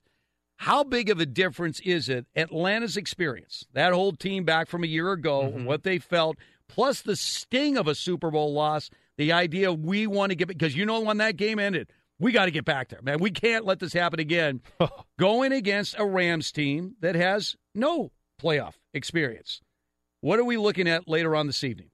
I would say that it's the experience factor is going to be a little bit overplayed. Okay. And it's because right now the Rams are so complete. Yes. And I know with their kicker being out, their special teams isn't as strong in the actual kicking game, but still, they have the best punter in the league. Farrell Cooper is a phenomenal guy. I think his name's Farrell Cooper. Yes. He's a phenomenal return guy. Offensively, they could beat you not only vertically with the receiving core, which is another phenomenal youngster in Cooper Kupp. Yes. The most productive rookie wide receiver out of Eastern Washington. Best running back in the league this year. They got the best running back, and they got a rebuilt offensive line around Whitworth, who was a huge acquisition in this offseason. First team all NFL. Huge, props out to Les Snead for pulling the trigger on these moves that usually historically have not been good. I thought this was Jeff Fisher's team. Didn't he say that? Yeah. Jeff Fisher, I'm telling you, for developing all these other guys. And then you have Aaron Donald, arguably the best defensive player in the league. A disruptive nightmare. And then Jared Goff. The thing, because I've watched him up close and personal twice. The thing about Jared Goff that is just off the charts has been his poise. I mean, he just doesn't get rattled. He gets hit. He gets all these different looks at him, and he just sort of absorbs it and moves on and doesn't get get caught up in McVay's. Well, that's Falcon team. What can they do? McVay has been a phenomenal schemer. Yes. Adjustments that have not only been just simple for his offense, but extremely difficult for his defense. And one was when he faced the New Orleans Saints after he got schooled by the Minnesota Vikings and Mike Zimmer. Yeah. And they had tricked him, not only McVay, but also Goff on a number of disguised blitzes and packages. They immediately went to this hurry up and wait approach to where they get the defense to commit what they're doing because you have to. You can't get caught out of position. And all of a sudden, their issues of all of a sudden being caught off guard and not side adjusting after the snap were gone. It was just a phenomenal slight adjustment, but extremely effective. I look at it like this: they're going to have some stuff for the Falcons. They're going to have some stuff. They've seen this defense I don't know how many times of the single high coverage. And I would say that if the Falcons' offense, doesn't put up a bunch of points, they're going to have a tough day because this defense is not going to slow down. All right. Last year's Rams obviously are unrecognizable from what we see this year. Yeah. But last year, Atlanta went into L.A., and the end of three quarters, it was 42-0 Atlanta.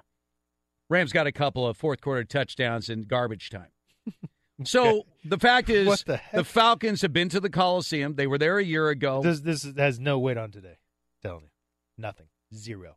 All right, so let's get back to this. Is like, does Atlanta have not even close to being relevant? Does Atlanta have anything defensively? You mentioned how the Vikings brilliantly under Mike Zimmer got looks that Goff wasn't ready for, and they kept him really uncertain. Guess what? Does Atlanta have anything that they can do? That's a great question. I know their defense coordinator personally. His name is Marquand Manuel. I played with him in 2006 with the Green Bay Packers, and we've kept in touch over the years. And then I covered his game last year it was a Monday night game, Falcons versus Saints in New Orleans. And I was talking to him before the game, and I was telling him stories about Drew Brees. I was like, dude, this guy will throw you one if you disguise blitzes or disguise defenses, making him think one thing. Because sometimes he'll just get so fixated on that one thing, thinking that's what it is. He'll throw it right to you. And I know you're vanilla. I go, but you got to have something. Yeah, that's going to be. And he told me, we got something. So we get to the game, and he had one blitz that was like this cool, and he used it once. It worked phenomenally. Trufant got a sack off the edge. I'm like, well, sweet, okay. I think we're going to see more of this. We didn't see it again. Why?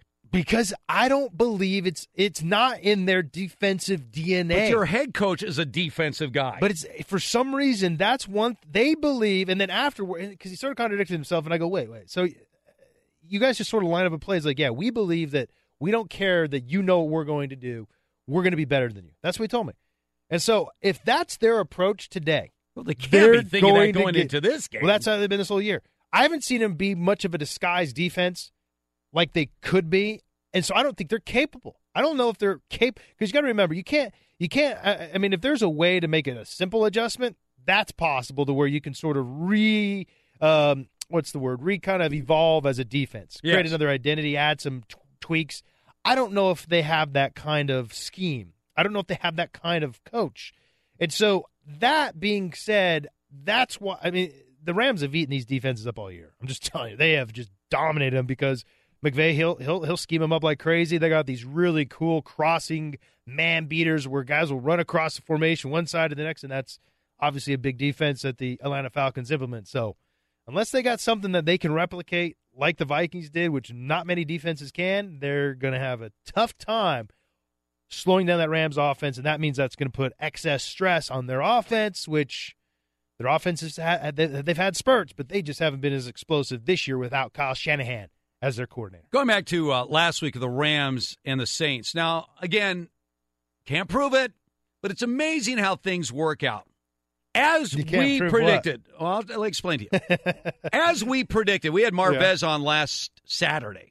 And he insisted that the 49ers should, bench Garoppolo. Exactly. And we're like, are you kidding me? No, the 49ers are going to blow the doors off the Rams and make a statement, which is exactly what played out. The Rams showed no resistance. And one thing you got to remember, too, McVay and Shanahan have history together. Exactly. So there's that kind of internal competition going on. That game played out exactly as we predicted. Yeah. Blowout victory for the 49ers. But we also said the Rams would be okay losing, assuming that the Saints win to move from the 3 to 4 seed to avoid the Vikings at least an extra week. In other words, they would miss them in the divisional round and maybe have to go up there in the conference championship game. So I'm watching, as that game is playing out, I'm watching that Saints-Tampa game. And for some reason, Tampa's hanging in there. And I'm looking at the Saints giving up that winning touchdown to Tampa as the scoreboard is showing that the Rams are done. They're going to lose that game. And Saints lose. So the Rams sit still in the 3 seed. The Saints were in no problem because at that point Atlanta had the game wrapped up against Carolina, so Carolina wasn't going to jump over the Saints. Saints are looking up saying, you know what? Okay, Tampa, you get that. That's not going to – doesn't affect us. Yeah. Nothing changes. We're going to stay the 4 seed. Carolina's losing. Rams are losing. We lose. We all lose. And everybody stays exactly as it is. Which is what they want. And we don't want to see Minnesota either in the divisional round. We like to hold them off until the conference championship. Dangerous team. Is that saying too much? Am I reading too much of that? Because it was really weird how that all played out because Atlanta at that point had a 9-point lead. That. But, I mean, they wanted to rest guys anyway. Yeah. And that's just, they're a little banged up across the board. And, Gurley, he's been through the ringer this year, as any running back is. It's had as many touches of his. So, yeah, you're going to try to build in as much rest as possible. But I'm sure it was an extra, kind of icing on the cake kind of deal to where it's like, hey, also if we can get away from the Vikings, who seem to be the best team that I don't talk about, which I'm still not sold on them. I can't hold on say to that. the Vikings are the best. All right, we're in the Geico Fox Sports Radio studios because I want to get into the 4 teams that are not playing this weekend. The Steelers, the Patriots, the Eagles, and the Vikings. How are they sitting right now? Who do they want to come out of this weekend, and who would they rather avoid coming up next? Fox Football Saturday. Hartman and Papinga, great news. There is a quick way for you to save money. Switch to Geico. Go to geico.com, and in 15 minutes could save you 15% or more on car insurance. I always... we go into Wild Card Weekend, and we ask ourselves, all right, of all the teams that are playing this weekend, the 8 teams that are playing this weekend, which one of these teams, because it's obviously happened many times before, where we get a team out of this Wild Card Weekend that can make it to a conference championship game, could make it to the Super Bowl, could win the Super Bowl. No question, yes. All right, so we've seen it many times over the years, and you've been a part of that. All right, so when I look at these 8 teams playing this weekend. Titans, Chiefs, Falcons, Rams, Bills, Jaguars, Panthers, Saints. Which one of these teams would you say would have the best chance to actually make it to the Super Bowl? Yeah. Well, I'm going to say this. The thing that's fascinating about the NFC, and I know the Vikings are in a lot of people's minds like the foregone favorites to win it because of how dominant they've been and complete of a team they've been. But I look at that as wide open. I could honestly conceivably believe The Panthers putting it together and making a run. The Saints. The Rams. Atlanta, I'm a little bit hesitant. I don't.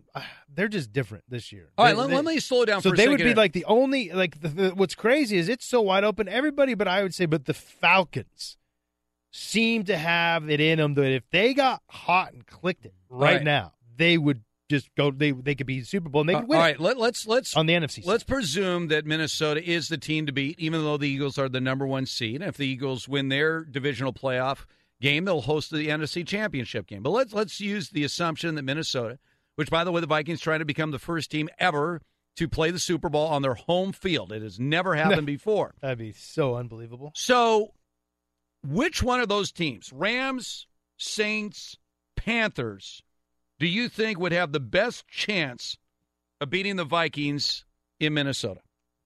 The best chance. It's going to be those teams that have, well, shoot. Do the Rams gain from their experience of actually have been there? The best chance is the Panthers. Wow. The Panthers own the Vikings earlier in the season.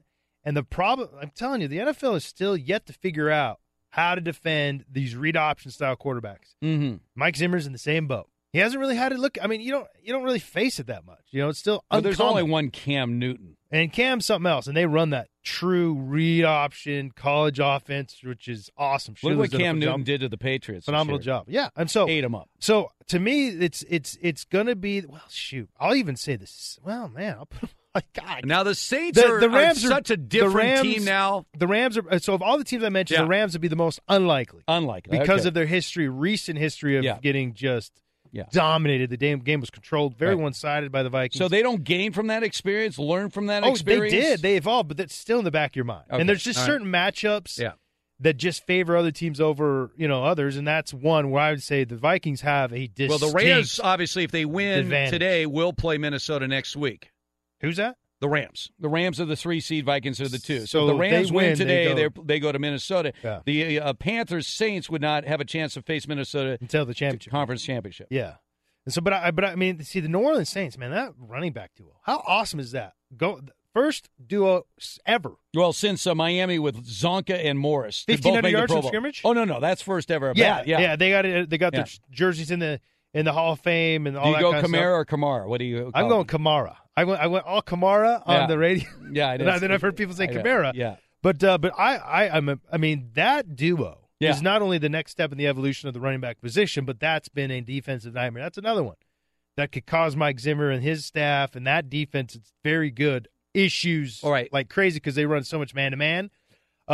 All right, well, let's go to the Eagles because the Eagles now have become an afterthought. It was interesting. The Eagles' last game against Dallas, which was as bad a game as you'll ever see. 6-0 Cowboys. But what was shocking to me about that game was Nick Foles really struggled. Yeah, he was 4 terrible. for 11. They yanked him, and they're like, well, they're resting everybody. I don't know. I'm not concerned about them. They're still, to me, my number one team in the NFC. All right, but if you have if New Orleans wins tomorrow, New Orleans at Philadelphia, who do you like?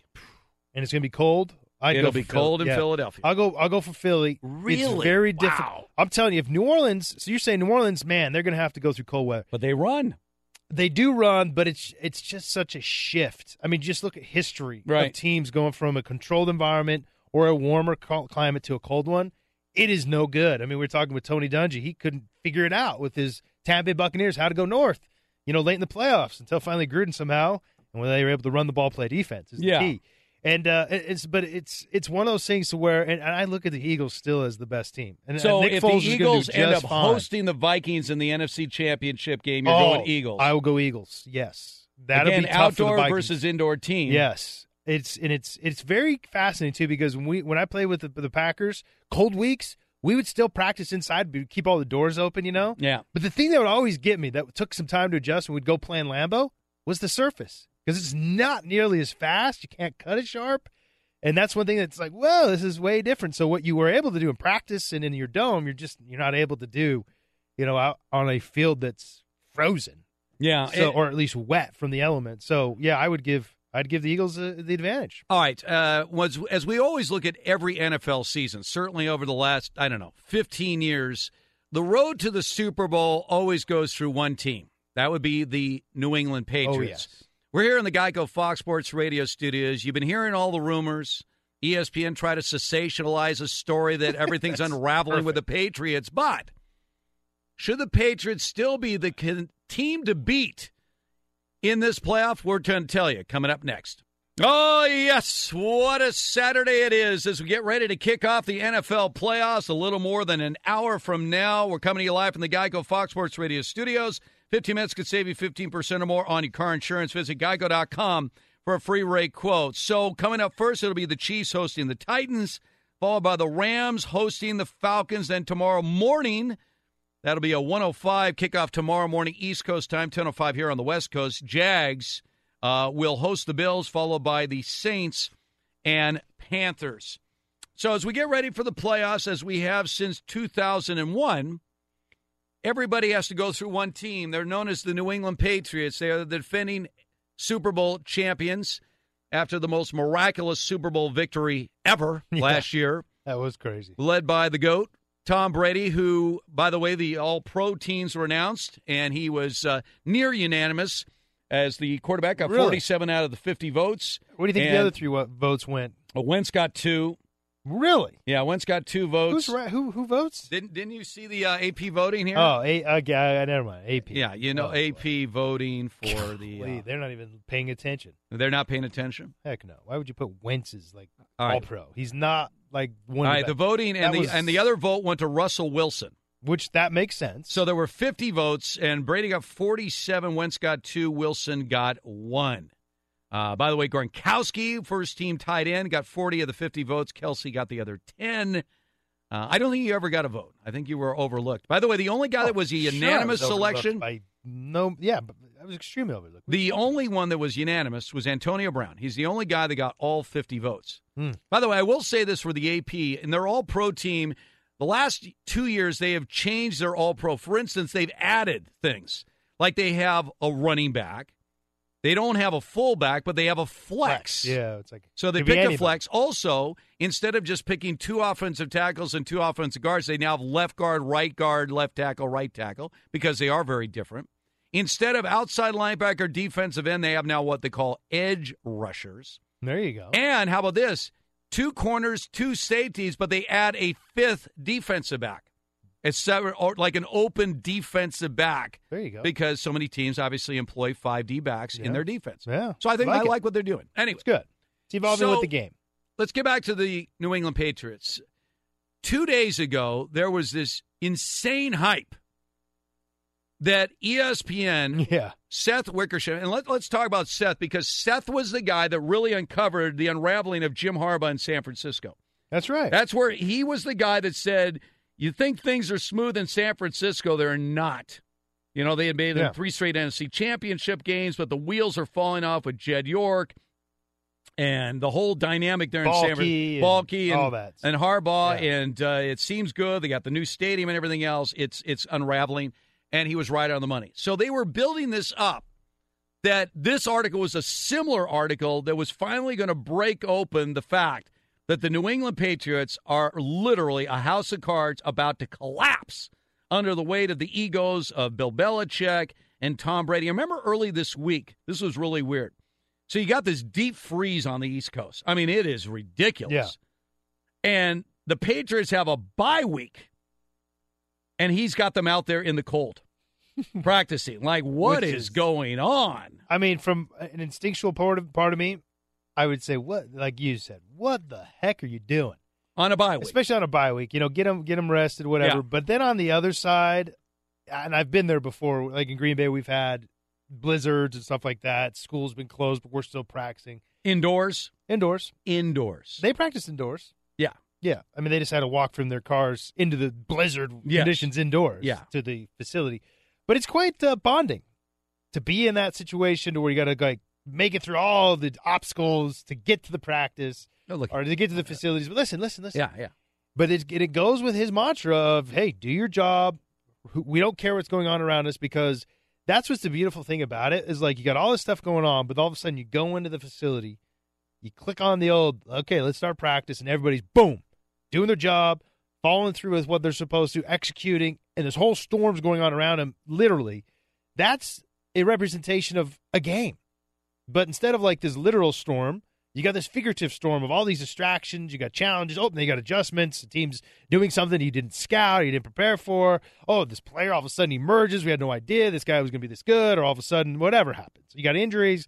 And so it's quite the team-building experience. And so it's one of those kind of ingenious moves by Belichick that's pretty good. If you question it, you can't question it. I mean, the guy's his track record speaks for himself. To whatever he says, you're gonna just have to do it. And it works. I mean, just look at his stuff. 5 Super Bowl championships. Well, it works. It works, and also 2 more as the key defensive coordinator of those Giants teams under Parcells. All right, here's the one thing that you have to understand about Belichick and Brady.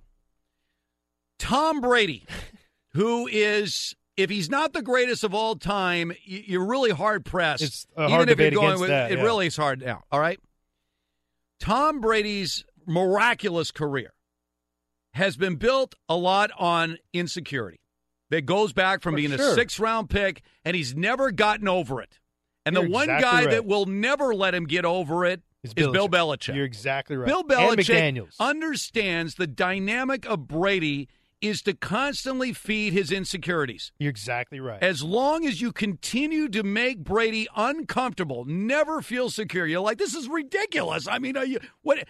And yet, in his mind, Belichick has created this perpetual thought that you're one game away. You're one throw away from losing your gig. And as unrealistic as it is for 99.9999% of the people, you know who's not unrealistic with it? Tom Brady. You're exactly Tom right. Brady believes that. You're exactly right. He really believes it. And so he has been able to manipulate Brady to continue to get this guy. Manipulate's a negative word. I would say he has trained him. Like he has all of his players. No, but he is able to use, which now seems like a joke, that you were like, well, how is Brady still insecure? Are you kidding me? Well, look at his career.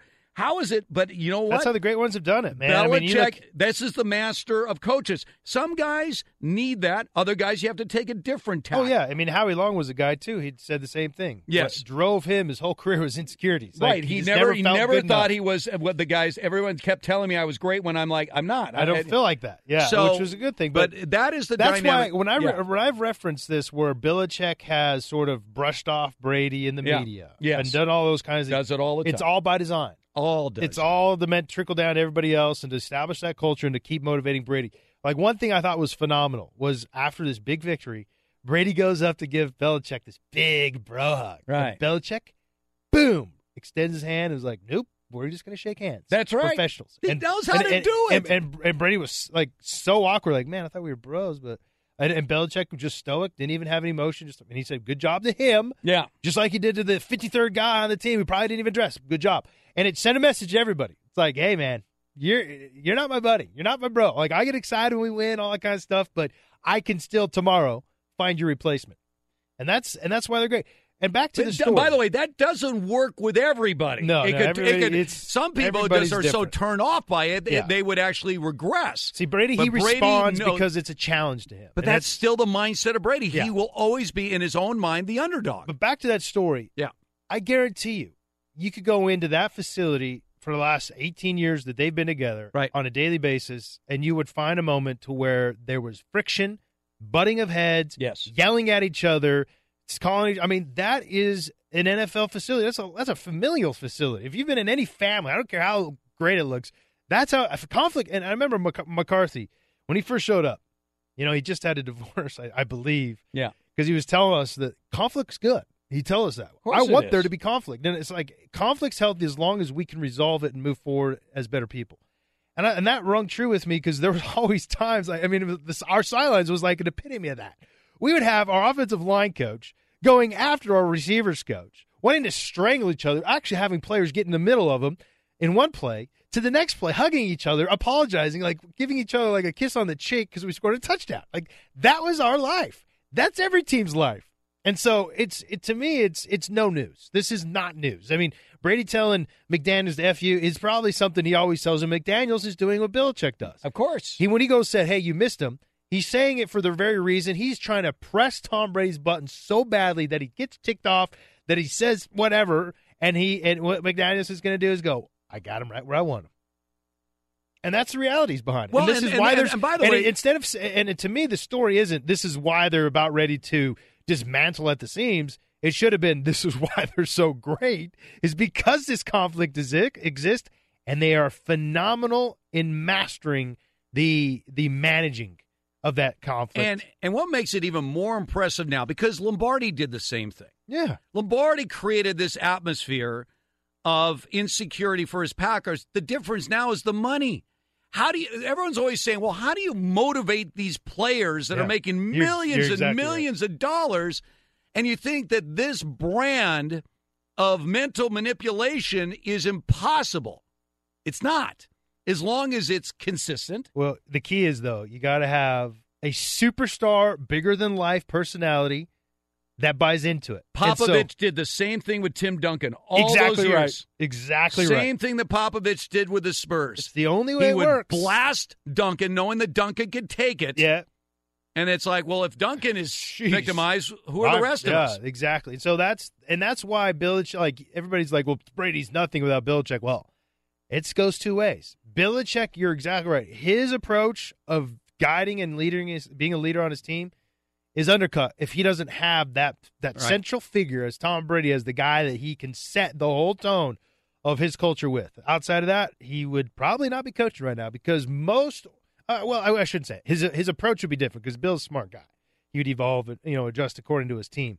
But the kind of approach he had, would not work. All right, we're in the Geico Fox Sports Radio studios. So in the AFC, you've got New England and you got Pittsburgh. But are either one of those teams the team to beat in the AFC? We're going to tell you how it eventually will play out coming up next.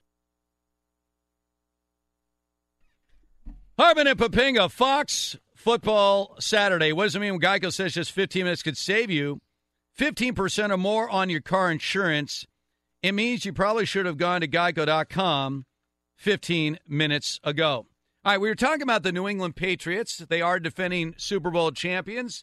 They have Tom Brady, they have Bill Belichick, and they have the number one seed in the AFC. So right now they're in a position to defend their Super Bowl championship. However, if you really look at the situation in the AFC, where the perennial powers, the Pats and the Steelers with Brady and Roethlisberger, and they seem to be the teams to beat, or are they?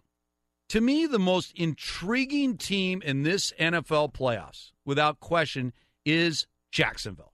Oh, yeah. Jacksonville is... I'm with you, man. Is because defensively... As good as anybody. Minnesota, to me, is the only team in the argument. Yeah. But when you really look at Jacksonville's defense, and forget what happened against San Francisco, that's more about where the 49ers and Jimmy Garoppolo are right now. I'm with you there. Obviously, the last game against the Titans was a throwaway, all right? So you look at Jacksonville's defense. I mean, you've seen this defense a lot. Give us the dynamic. Jacksonville, I mean, they have the best pair of corners in the league right now, right? Yeah. You have Malik in the middle. You have the best pass rush. I mean, right now, if you were to say, let's say Jacksonville should obviously beat Buffalo tomorrow. Now they go to Pittsburgh. All right, match up that Steeler offense. In favor of Jacksonville, by the way. Against the Jacksonville defense. It's going to be cold in Pittsburgh. There's no dome there. I guarantee you that. That's true. How does that game break down? How do you see that Jacksonville defense going against Big Ben, Antonio Brown, Le'Veon Bell? That's a lot of firepower with Pittsburgh.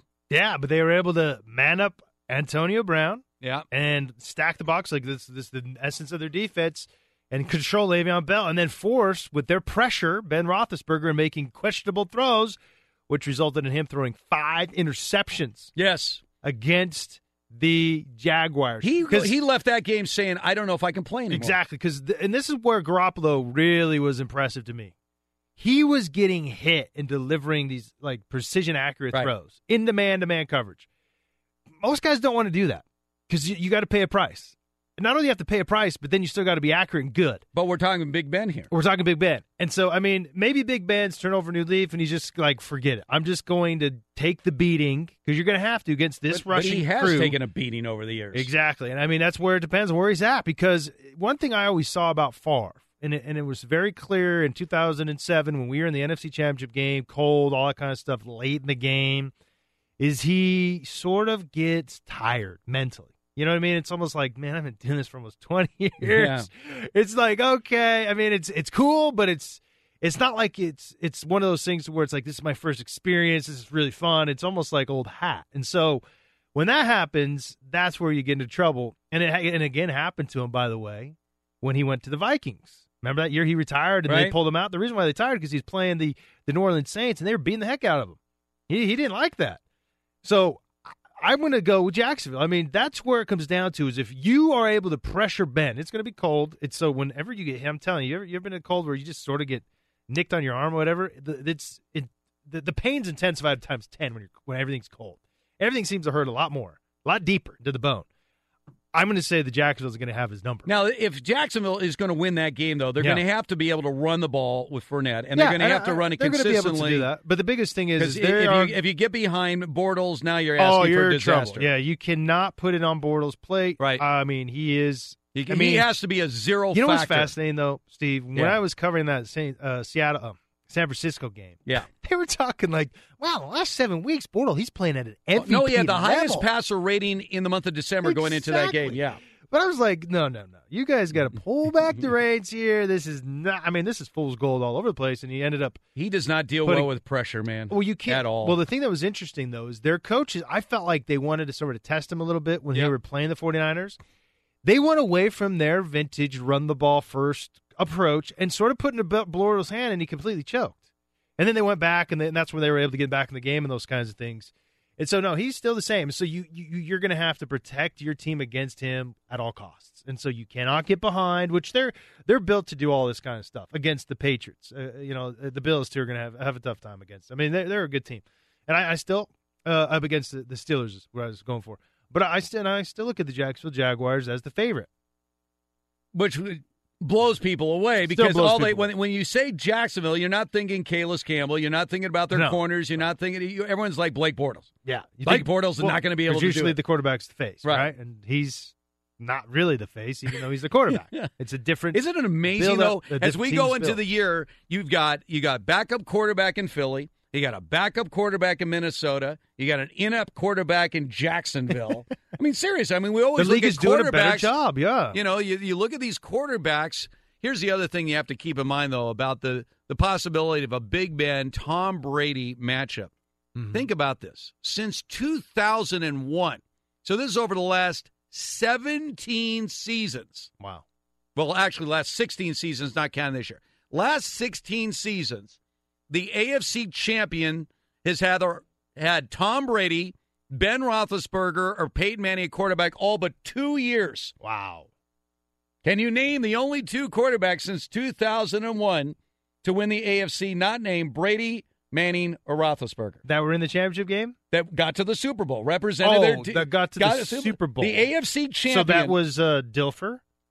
Not Dilfer. You said 2001, though. No, Dilfer was 2000.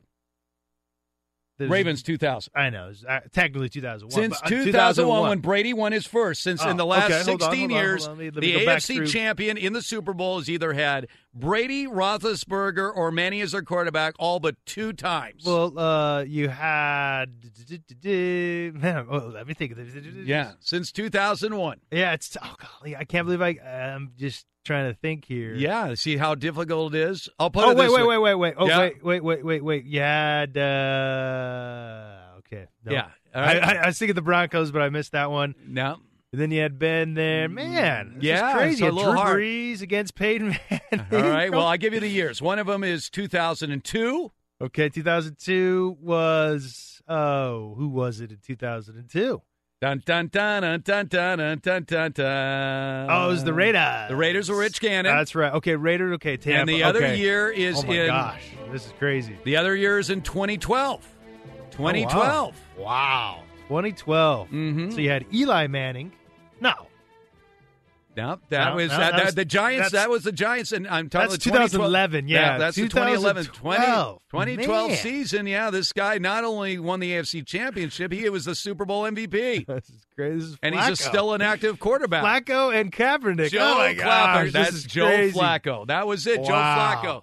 So only Wow. Flacco and Rich Gannon since 2001 have won the AFC championship not named Brady, Roethlisberger, or Manning. That's unflipping real. But this year, it's again Big Ben and Tom Brady sitting in the driver's seat what kept as the top happening to me two on that? seeds. It kept happening to me is every time I'd go down the road like of the Broncos, I was like, the Broncos and Cam Newton. I forgot. Eli Manning was the quarterback. Peyton Manning was the quarterback. Peyton both Manning those both the loss goodness. and the win. It was Peyton Manning. That's unbelievable. Yeah. Plus his 2 with the Colts. Isn't that amazing? It's amazing. I mean, you know about domination. Yeah. And yet both those quarterbacks, Manning obviously is retired, but there is still Big Ben and Tom Brady after all these years, and they're sitting in the top 2 seeds in the AFC. Yeah. So are we going to add Blake Bortles' name to that list? Blake Bortles. Well, I mean, it goes to show you, though, that you got a backup quarterback. Right. Blake Bortles, and then, Nick Foles, that the NFL is adapting, evolving to where we're, there's almost like they got so quarterback-centric with that rule change of, the receivers not being able to be jammed. By the way, none of these quarterbacks that I mentioned are mobile quarterbacks. That's None. Right. That's right. Not even Gannon or Flacco. So the AFC has never had. They haven't really had a mobile quarterback win the AFC championship. I mean, think about it. A mobile quarterback. Mobile quarterback, right? Yeah, they've been all pocket pass. Well, I mean, Ben at one time was somewhat mobile. You know the last one? Not truly. Steve McNair. Yeah. Tennessee Titans in 1999. There you go. Won the AFC championship. They got involved, man. But that's the thing is the teams have evolved. It's been good. That's a good thing. Yeah, but if I'm a general manager, why am I going for one of those quarterbacks you keep telling me about if none of them have gotten to a Super Bowl? You're talking about the read option style ones? Right, yeah, exactly. They've been there. Well, on the NFC Russell side. Wilson's? Yeah, exactly. Yeah, Colin Kaepernick got, obviously, to an NFC championship game. Sure. Yeah. Why? I only speak from experience. Yes. In my experience, when I defend against guys, right? Man, those dual threat guys were nightmares. I'm telling you, they were just terrible. Yeah. You can do everything right, and they still gash you. All right, we're in the Geico Fox Sports Radio studios. Got much more on all the matchups this weekend in the NFL, including the first game that's starting less than an hour from now. We bring on David Gascon. He wins or loses this ball game, his career with the Chiefs could be over with. Panthers head coach Ron Rivera got himself an extension with Carolina, 2 years and $15.5 million in his wallet. Raiders GM Reggie McKenzie declined the Packers' request to interview him for their GM vacancy. In the NBA, Lakers have released center Andrew Bogut. In college basketball, 13th-ranked Purdue leading Nebraska by 10. You have Seton Hall trailing at Butler. This ballgame is on FS1, 40-36. And LSU trailing at Texas A&M, 41-39. Arizona's quick out of the gate in the second half. They were down by 16 points. They've gone on a 17-4 run, and now trail in Colorado by 3, 49-46. Gentlemen? All right, David, thank you so much. We're coming live from the Geico Fox Sports Radio studios. Easy to save 50% or more on your car insurance with Geico. Go to geico.com or call 800-947-AUTO. The only hard part, figuring out which way is easier. One of the things I have not asked you about was the announcement of the 15 finalists for the Pro Football Hall of Fame. Yeah. And one of the reasons I mentioned is that there wasn't a single coach on the list. Don Coryell, who had been a finalist the last 3 years, did not make the cut to the finalist list. Neither did Jimmy Johnson, who was the only other coach amongst the semifinalists. And I keep wondering, what exactly does a guy have to do to qualify as a Hall of Fame coach? Now, Mike Holmgren, whose coaching tree is about as rich as anyone in the history of the National Football League. I mean, at one point he has Mariucci, Reed, and Gruden, all his underlings. Yeah. I mean, this guy has an incredible – he got 3 teams to Super Bowls. He won a Super Bowl.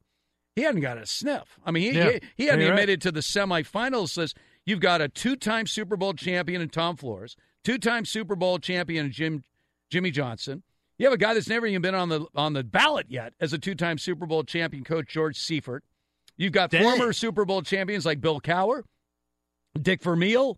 You got all these guys on this list. They might need to make a new category. I mean, it's really, how do you define a coach in terms of being so-called immortalized by placement in the Hall of Fame? Simple. They got to revolutionize the game in some way. Yeah. You know, like Bill Walsh. He brought that West Coast offense in and made it really popular. Coryell did a lot of the same kind of stuff. Right. Then you got to win. You got to win over time. Yeah. And so those two things are big to me. With like Parcells, Cowher. I look at him like, well, he won over a long period of time. Mm-hmm. He also was big, along with Dom Capers, of revolutionizing defensive football. Yep. Because if it wasn't for those Steelers, you wouldn't be seeing all these sweet zone blitzes, 34 disguise kind of stuff out there. That just at that time, I mean, before him, that didn't ever really make it. Dick Vermeil, offensive football game. He had that, and it was more of his coordinators, but they had that wide open offense where they had Jags running it back with the Philadelphia Eagles, and then they had Kurt Warner with the Rams, and then even before that they had it, or after that, excuse me, with the Kansas City Chiefs when they had Tony Gonzalez there and Green at the quarterback position. They did good things. I mean, they didn't win any Super Bowls, but then he had a Super Bowl, championship, which that's unbelievable that he could go to a Super Bowl, be burned out, then become a broadcaster, then come back and then go win the Super Bowl. It was really unbelievable. Like the most unexpected time. Well, and obviously we'll see if Gruden can do the same thing as coming out of the booth after a 10-year absence. The other big controversy going to be the T.O. versus Randy Moss. By the way, Isaac Bruce is a guy that also is on this list. He's a function of his system. All right, so he's not transcendent. But a lot of people, again, they look at the numbers and they see those two names side by side in the record books, essentially in either order. T.O. and Randy Moss. And this is T.O.'s third time. Some people are just calling out it's a mockery that this guy was not a first ballot Hall of Famer. Now he's on the third ballot. He's not going to get in again. I mean, Randy Moss, if you don't put Randy Moss on the first ballot, that's a freaking joke. Yeah, Randy Moss needs to be in it. He revolutionized the game at that position. You could argue he is the most physically talented receiver that has ever played in the NFL. I mean, I don't think there's a question about it. I mean, speed, size, ability. And the thing everything. is he had his moments where he was cancerous in the locker room, but then he completely redeemed himself with the Patriots. But even they got rid of him. Yeah, but still. I'm just telling you. After 2 years. At least T.O., I mean, well, I could say this. With T.O., he never once, tried to get on the recovery trail. It was a constant, perpetual, I'm going to be a punk. But he was productive wherever he went. The numbers say he was. T.O., he had productive numbers everywhere he went. Technically, you're not productive. Well, how is that? What do you mean? Okay. You can have a lot of stats. Yeah. But if your influence around others is very cancerous and destructive. Don't you remember him crying for his quarterback, Tony Romo? He cried for his quarterback. Stats don't really count for much. Because if you're taking a bunch away in terms of inspiration, energy, being divisive, telling your quarterback you got to throw him the ball, and even though you got all the stats, all that you've gained, you didn't gain anything. You spun your wheels.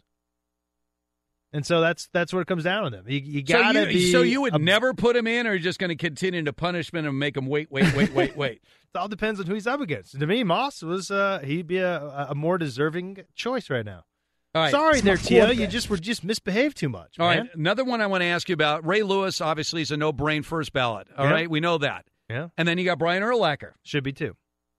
First ballot. Revolutionized the position. Teams went out and looked for the next Brian Urlacher. He was the guy that was the hybrid safety that once he was moved to the Mike linebacker, before that, the Mike linebacker was known more as a thumper. Yeah. A big physical, almost like a big D lineman that you'd line off the ball 5 yards. Could you have been Brian Urlacher? Not at his position. No, I didn't have his skill set. His skill set was more of a defensive back. Yeah. He was brought his history. Remember at New Mexico, he actually returned kicks. Yeah, well, here's his history, and I know it very well because Bronco Mendenhall, who was his coach and who helped him along as a safety at New Mexico, was also my defensive coordinator at BYU and still a close friend of mine. His history was Brian Urlacher graduated high school. I believe his height was 5'10", 5'11". He weighed was about not anybody. 175 pounds, and New Mexico believed in him as a tough kind of defensive back guy. Gets there and just grows, 6'3", probably sports 6'4", 255 pounds. It could run, but he still had a skill set of that 5'10", 175-pound guy. Exactly. So they kept him back there as a safety, and so when he transitioned to the NFL, they tried him at the Sam linebacker, which was more of you're playing like an edge guy more than you are like a safety. Didn't really work out, but when they finally moved into the middle. And especially with Lovie Smith, where he's running what they call that Tampa 2 seam drop. Basically, he's a safety. He's like a third safety in the middle of two wide, deep safeties. It was his perfect position for him because it was basically what had made him such a phenomenal college player. I wasn't like that. And so he was, he was a lot better in coverage and those kind of things. My background is more of an edge guy, physical, hit guys. And he wasn't very physical, Urlacher. But it didn't matter. He was good. When he had protection, he was as good as anybody of being a sideline to sideline slashing, run stuffing linebacker. But where he excelled was in space. On Urlacher, yeah. When he was in space, Because of his length and his instincts and his background as defensive back, he was phenomenal in coverage. But right. Tons of interceptions, passes broken up. He's a lot like Luke Kuechly, but just bigger and more rangy.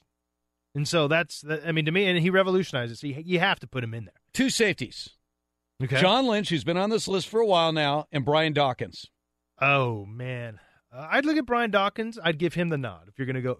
To me, John Lynch is still too much a function of the system. I have too many bad memories of him trying to go to another system. And you say his run in Denver, even though he was still making Pro Bowls, was based more on his previous history. That was pure reputation. Because if you went and broke down the film, he was a glorified. They were trying to hide him like a linebacker, even though he's listed as safety. He just couldn't do it. Like, and the thing that sort of it's tough with Lynch too. I would still say in this era he'd be really good. But he wouldn't be as good. Yeah, but you can't judge it on that. I mean, the question was he dominant when he played? But I still try to look at it as transcendent. I mean, how many in people? Terms of eras. How many people from that? You obviously got Derek Brooks and Warren Sapp.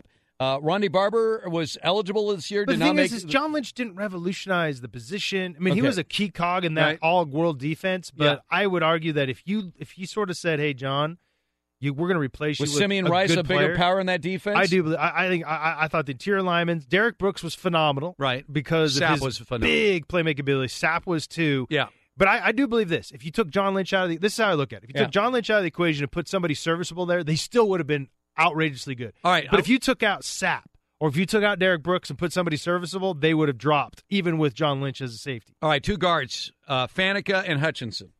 They're one of the same. Same. I mean, it's a toss-up. I mean, both of these are Hall of Famers. Physical, mauler, Bulldogs. What did you think of Kevin Mawai as a center? Overrated, underrated? I thought he was phenomenal because he was so fast. This guy would get to the second level faster than anybody.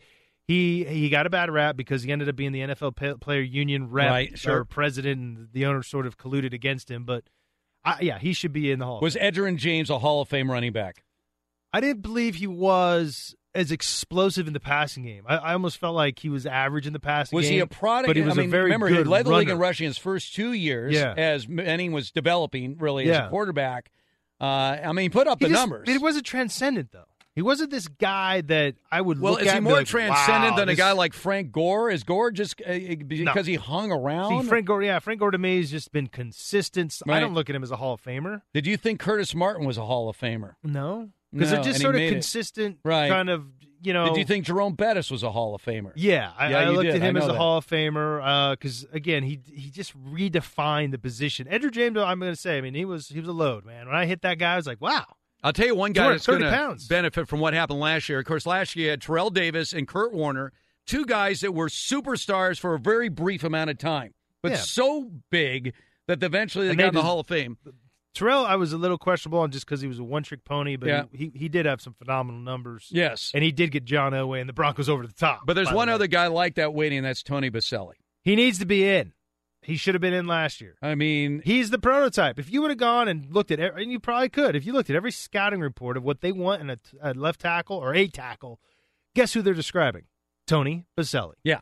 So, just telling you, he should be in. He should have been in, and he'll eventually get in. By the way, it's not a glamorous class. I mean, there's you got a lot of grunt guys here. There's no quarterbacks. You got no quarterbacks. You got a lot of offensive linemen. You got linebackers. You got defensive backs. Yeah, you have the wide receivers. But Moss is going to get in. This is why Terrell Owens is not going to get in. So you're saying you got 3 first ballot guys then. You got Lewis, Urlacher, and Moss. Yeah. All first ballot. Yeah, and that's why Terrell is going to have to wait again. And I would say that you said Isaac Bruce isn't in yet, right? No, he made the finalists. He'll be in before Terrell Owens will. Wow. Yeah. Oh yeah, you can't tell me that you're going to put in Terrell Owens over Isaac Bruce. Isaac Bruce is far more celebrated. Look at all of his accomplishments compared to It's Terrell got to be Owens. cool for you now when you start seeing names on the list that you actually played against. Yeah, and that's how I can sort of judge him. A little bit like better Edgerrin now. James, and I remember we faced him when he was with the Cardinals. Yeah, but he was toward the end. And he was towards the end, no question. Yeah. He had been, I think, off of an ACL tear and everything like that. It just wasn't like I was like, wow, we got a game plan for this guy. You know? But over the next 5 years or so, you're going to see a lot of guys that you saw in their prime. Because that's how I look at it. Is like when we're preparing for him, who's the guys that give us the greatest headache? I remember Moss because I remember it was one of my first games in my rookie year. We played him and we had a coverage called Cloud. What was his number, 81 or something? Yeah. And all Cloud meant is we always are going to put a safety, no matter where he was, on top of that corner. And that was it. And I was like, wow, this guy must be pretty good. And all the rumors. And I'm looking at the film going, oh, yeah, this guy's something else. And then unbelievable. Then I've been able to hit, in the face with my helmet, not illegally. This is all football talk. Faneca and Hutchinson. Yeah, those guys. I've been able to mix it up with those guys. Well, you did stare at Larry Allen. I did. And I did not engage him in that way. With his head popping out of his helmet. Spilling out of that thing. It was not a big enough helmet, man. That was a guy you did not want to have him get his hands on you. You didn't want him to touch you, which, unfortunately for me, because he was so old and a little uncoordinated and stiff, he never did touch me. Yeah. But I saw him get a hold of a guy by the name of Sean Rogers, 320 pounds of him, and lift him up by his neck, throat, and slam him to the ground. That was scary. Very unbelievable. The guy benched over 700. I'm not kidding. And benched over. It's called functional strength. All right, we're in the Geico Fox Sports Radio studios. So how's it going to play out? Which teams are going to advance to the divisional round? We will tell you coming up next. Hey, we got great news. There's a quick way for you to save money. Switch to Geico. Go to geico.com, and in 15 minutes, get saved 15% or more on your car insurance. I want to thank the guys today. Nick has said goodbye to the Chargers. Apparently, he's also said goodbye to the Lakers. No, not yet. We didn't have a chance to talk Lakers today because it's an NFL season. I mean, last night was taking embarrassment to another level. I mean, they're just 9 straight losses, 11-27. They can't shoot. Like they don't play any defense. Oh well, they used to, but now they've completely. Now it's Ole. Yeah, but I mean, they're still up there as a team in defensive efficiency. No, over the last 9 games, their defensive efficiency. I even heard Ireland on the broadcast last night say they're second worst in the league. Right, but I mean, the problem is they're the worst in 3-point shooting. They're worse in free throw shooting. Yes. They can't shoot. All right, but you're wearing your Ducks cap now. Are you smelling a Ducks run to the cup? No All way. No Ducks. David Gascon, brilliant as always, doing his updates. Brilliant. And then there's Robert. Robert, who's feeling so good right now that USC is completely dismantled. Sam Darnold gone. Ronald Jones gone. Clay Helton will be exposed. And just how good is Chip Kelly going to be in his first year at UCLA now that they got the number 1 rated pretty good dual-purpose quarterback in the country? The table is set, Chippy. Let's see what he's got. And he's got one of the best strength coaches in Frank Wintrich, who I know personally. Is this a hire? Who is this guy? Yeah, he just was hired this last week. He actually was fascinating because my brother coached with Frank Wintrich, not only at BYU, but then at Virginia. Yes. Is that Chip Kelly last year, this year, actually, when he was working as that analyst for ESPN, he would go visit certain schools. Really? And be like, hey, man, I'm just here to get some, learn some new stuff. Thinking of a new When staff. in reality, he was out recruiting his whole new staff. Yeah. And my brother said, he was really impressed with Frank and this, that, and the other. And sure enough, when he gets hired, he's building out his staff, calls Frank and say, hey, man, I'll pay you double. Come out here to Los Angeles. Can't pass that up. Is it safe to say that Chip Kelly will be calling the offensive plays at UCLA? That's all he does, man. Right, he's an offensive guy. He's going to call him. He's going to bring his So you have an offensive coordinator, but he's more of a... He just does the dirty work of an offensive coordinator, but Chip comes in and gets Chip the play Kelly sheet. will call the play. Oh, yeah, he'll call. And it's not a big play sheet. Right. You've seen his play sheet. It's probably like 20 plays. Yes. It's real simple. But effective. Now, what would you say to those UCLA players of getting ready? Now, he has said what he did at Oregon is old school. Yeah, well, he has already said whatever I did at Oregon is already in the past. But look at what Scott Frost has done with UCF. That's what you're going to see at UCLA. You're going to see a mix of what he did in Oregon. He in 2 years went from 0-12 to 13-0. Yeah, you're going to see more power football. You're going to see also a change up in the speed by which he's going to operate. There's going to be times where they'll go really, really fast. Yep. Time when they'll go moderately fast, and a time when they'll go really slow when they want to eat the clock up and basically run it. Because Oregon was last in time of possession every single year. Yeah, and I know he felt that was an issue. It's not only an issue for your defense, but it is an issue when you're late in the game. You got a 10-point lead, right, or even a 7-point lead. You got to go what they call into a 4-minute offense, which means you slow things down and you start eating the clock. All right, I'm going to go odds with you, see if they cover. Chiefs 9-point favorites today. Will they cover against the Titans? Yes, I agree. Yeah. Rams 6.5 favorites at home against Atlanta. Yes, I'm taking the Dogs. I know you are. I'm going to take the Falcons as the I say dog it's going to there. be a double-digit victory for the Rams. I mean, I could see a Ram blowout, but I'm going to go Falcons there. All right, Jags 9-point favorites at home against the Bills tomorrow. Yes. I agree with you there.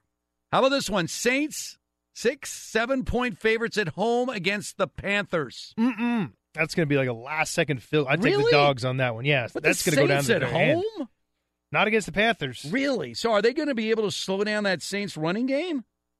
Enough, but I mean, I look at this being a high-scoring game, coming down to whoever has the ball last, kicking a field goal to win it, or in overtime. All right, so that's why I believe it's going to be a field goal that decides it. All right, so and then looking ahead to next week, and obviously we'll be here talking about it.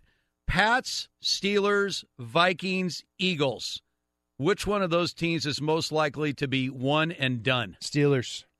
Jacksonville's going to take them down. Steelers are going to go down, and then on the other side of the bracket, who do we got there again? We got the Vikings and the Eagles. You'll have let's say the Eagles against the Saints, Vikings against the Rams. I'd love to take the Vikings, but they're just too good. I'm going to make this prediction. Yeah. Pats and Steelers both go down. Yeah. Oh. At Bet365, we don't do ordinary. We believe that every sport should be epic. Every home run, every hit, every inning, every play. From the moments that are legendary to the ones that fly under the radar. See for yourself when you sign up today and get $150 in bonus bets when you bet just $5. Whatever the sport, whatever the moment, it's never ordinary at Bet365. 21 plus only. Must be present in Ohio. If you or someone you know has a gambling problem and wants help, call 1-800-GAMBLER. Terms and conditions apply. I'm Diosa. And I'm Mala. We are the creators of Locatora Radio, a radiophonic novela, which is a fancy way of saying a podcast. Welcome to Locatora Radio, Season 9. Love at first listen. We're older, we're wiser, and we're podcasting through a new decade of our lives. This season, we're falling in love with podcasting all over again. And getting to the heart of our stories. We're going places we've never gone before, and we're bringing you along with us. With new segments, correspondence, and a brand new sound. Season 9 is kicking off with an intimate interview with Grammy Award-winning singer-songwriter Natalia Lafourcade. What's giving you hope right now? Well, when I see what music does to people, it gives me a lot of hope. If you liked Locatora before, you're going to love Season 9. Subscribe to our show and you'll see why Locatora is your prima's favorite podcast. Listen to Locatora Radio as part of the My Cultura Podcast Network, available on the iHeartRadio app, Apple Podcasts, or wherever you get your podcasts. More Than a Movie is back with Season 2. I'm your host, Alex Fumero, and each week I'm going to talk to the people behind your favorite movies. From The Godfather, Andy Garcia. He has the smarts of Vito, the temper of Sonny, the warmth of Fredo, and the coldness of Michael. To the legend behind La Bamba, Lou Diamond Phillips. When I walked in, I didn't think I had a shot at Richie because John Stamos' picture was already up on the wall. Listen to More Than a Movie on the iHeartRadio app, Apple Podcasts, or wherever you get your podcasts. Do you love Selena? Like, really love? Whether you saw her live, saw the movie as a kid, or saw her looks all over TikTok, there's no shortage of reasons to stan the Queen of Tejano. And Stan, we do over 3 whole episodes of our podcast, Becoming an Icon. We're reminiscing as lifelong Selena fans, sharing hot takes and telling her story. Listen to Becoming an Icon on America's #1 podcast network, iHeart. Open your free iHeart app and search Becoming an Icon.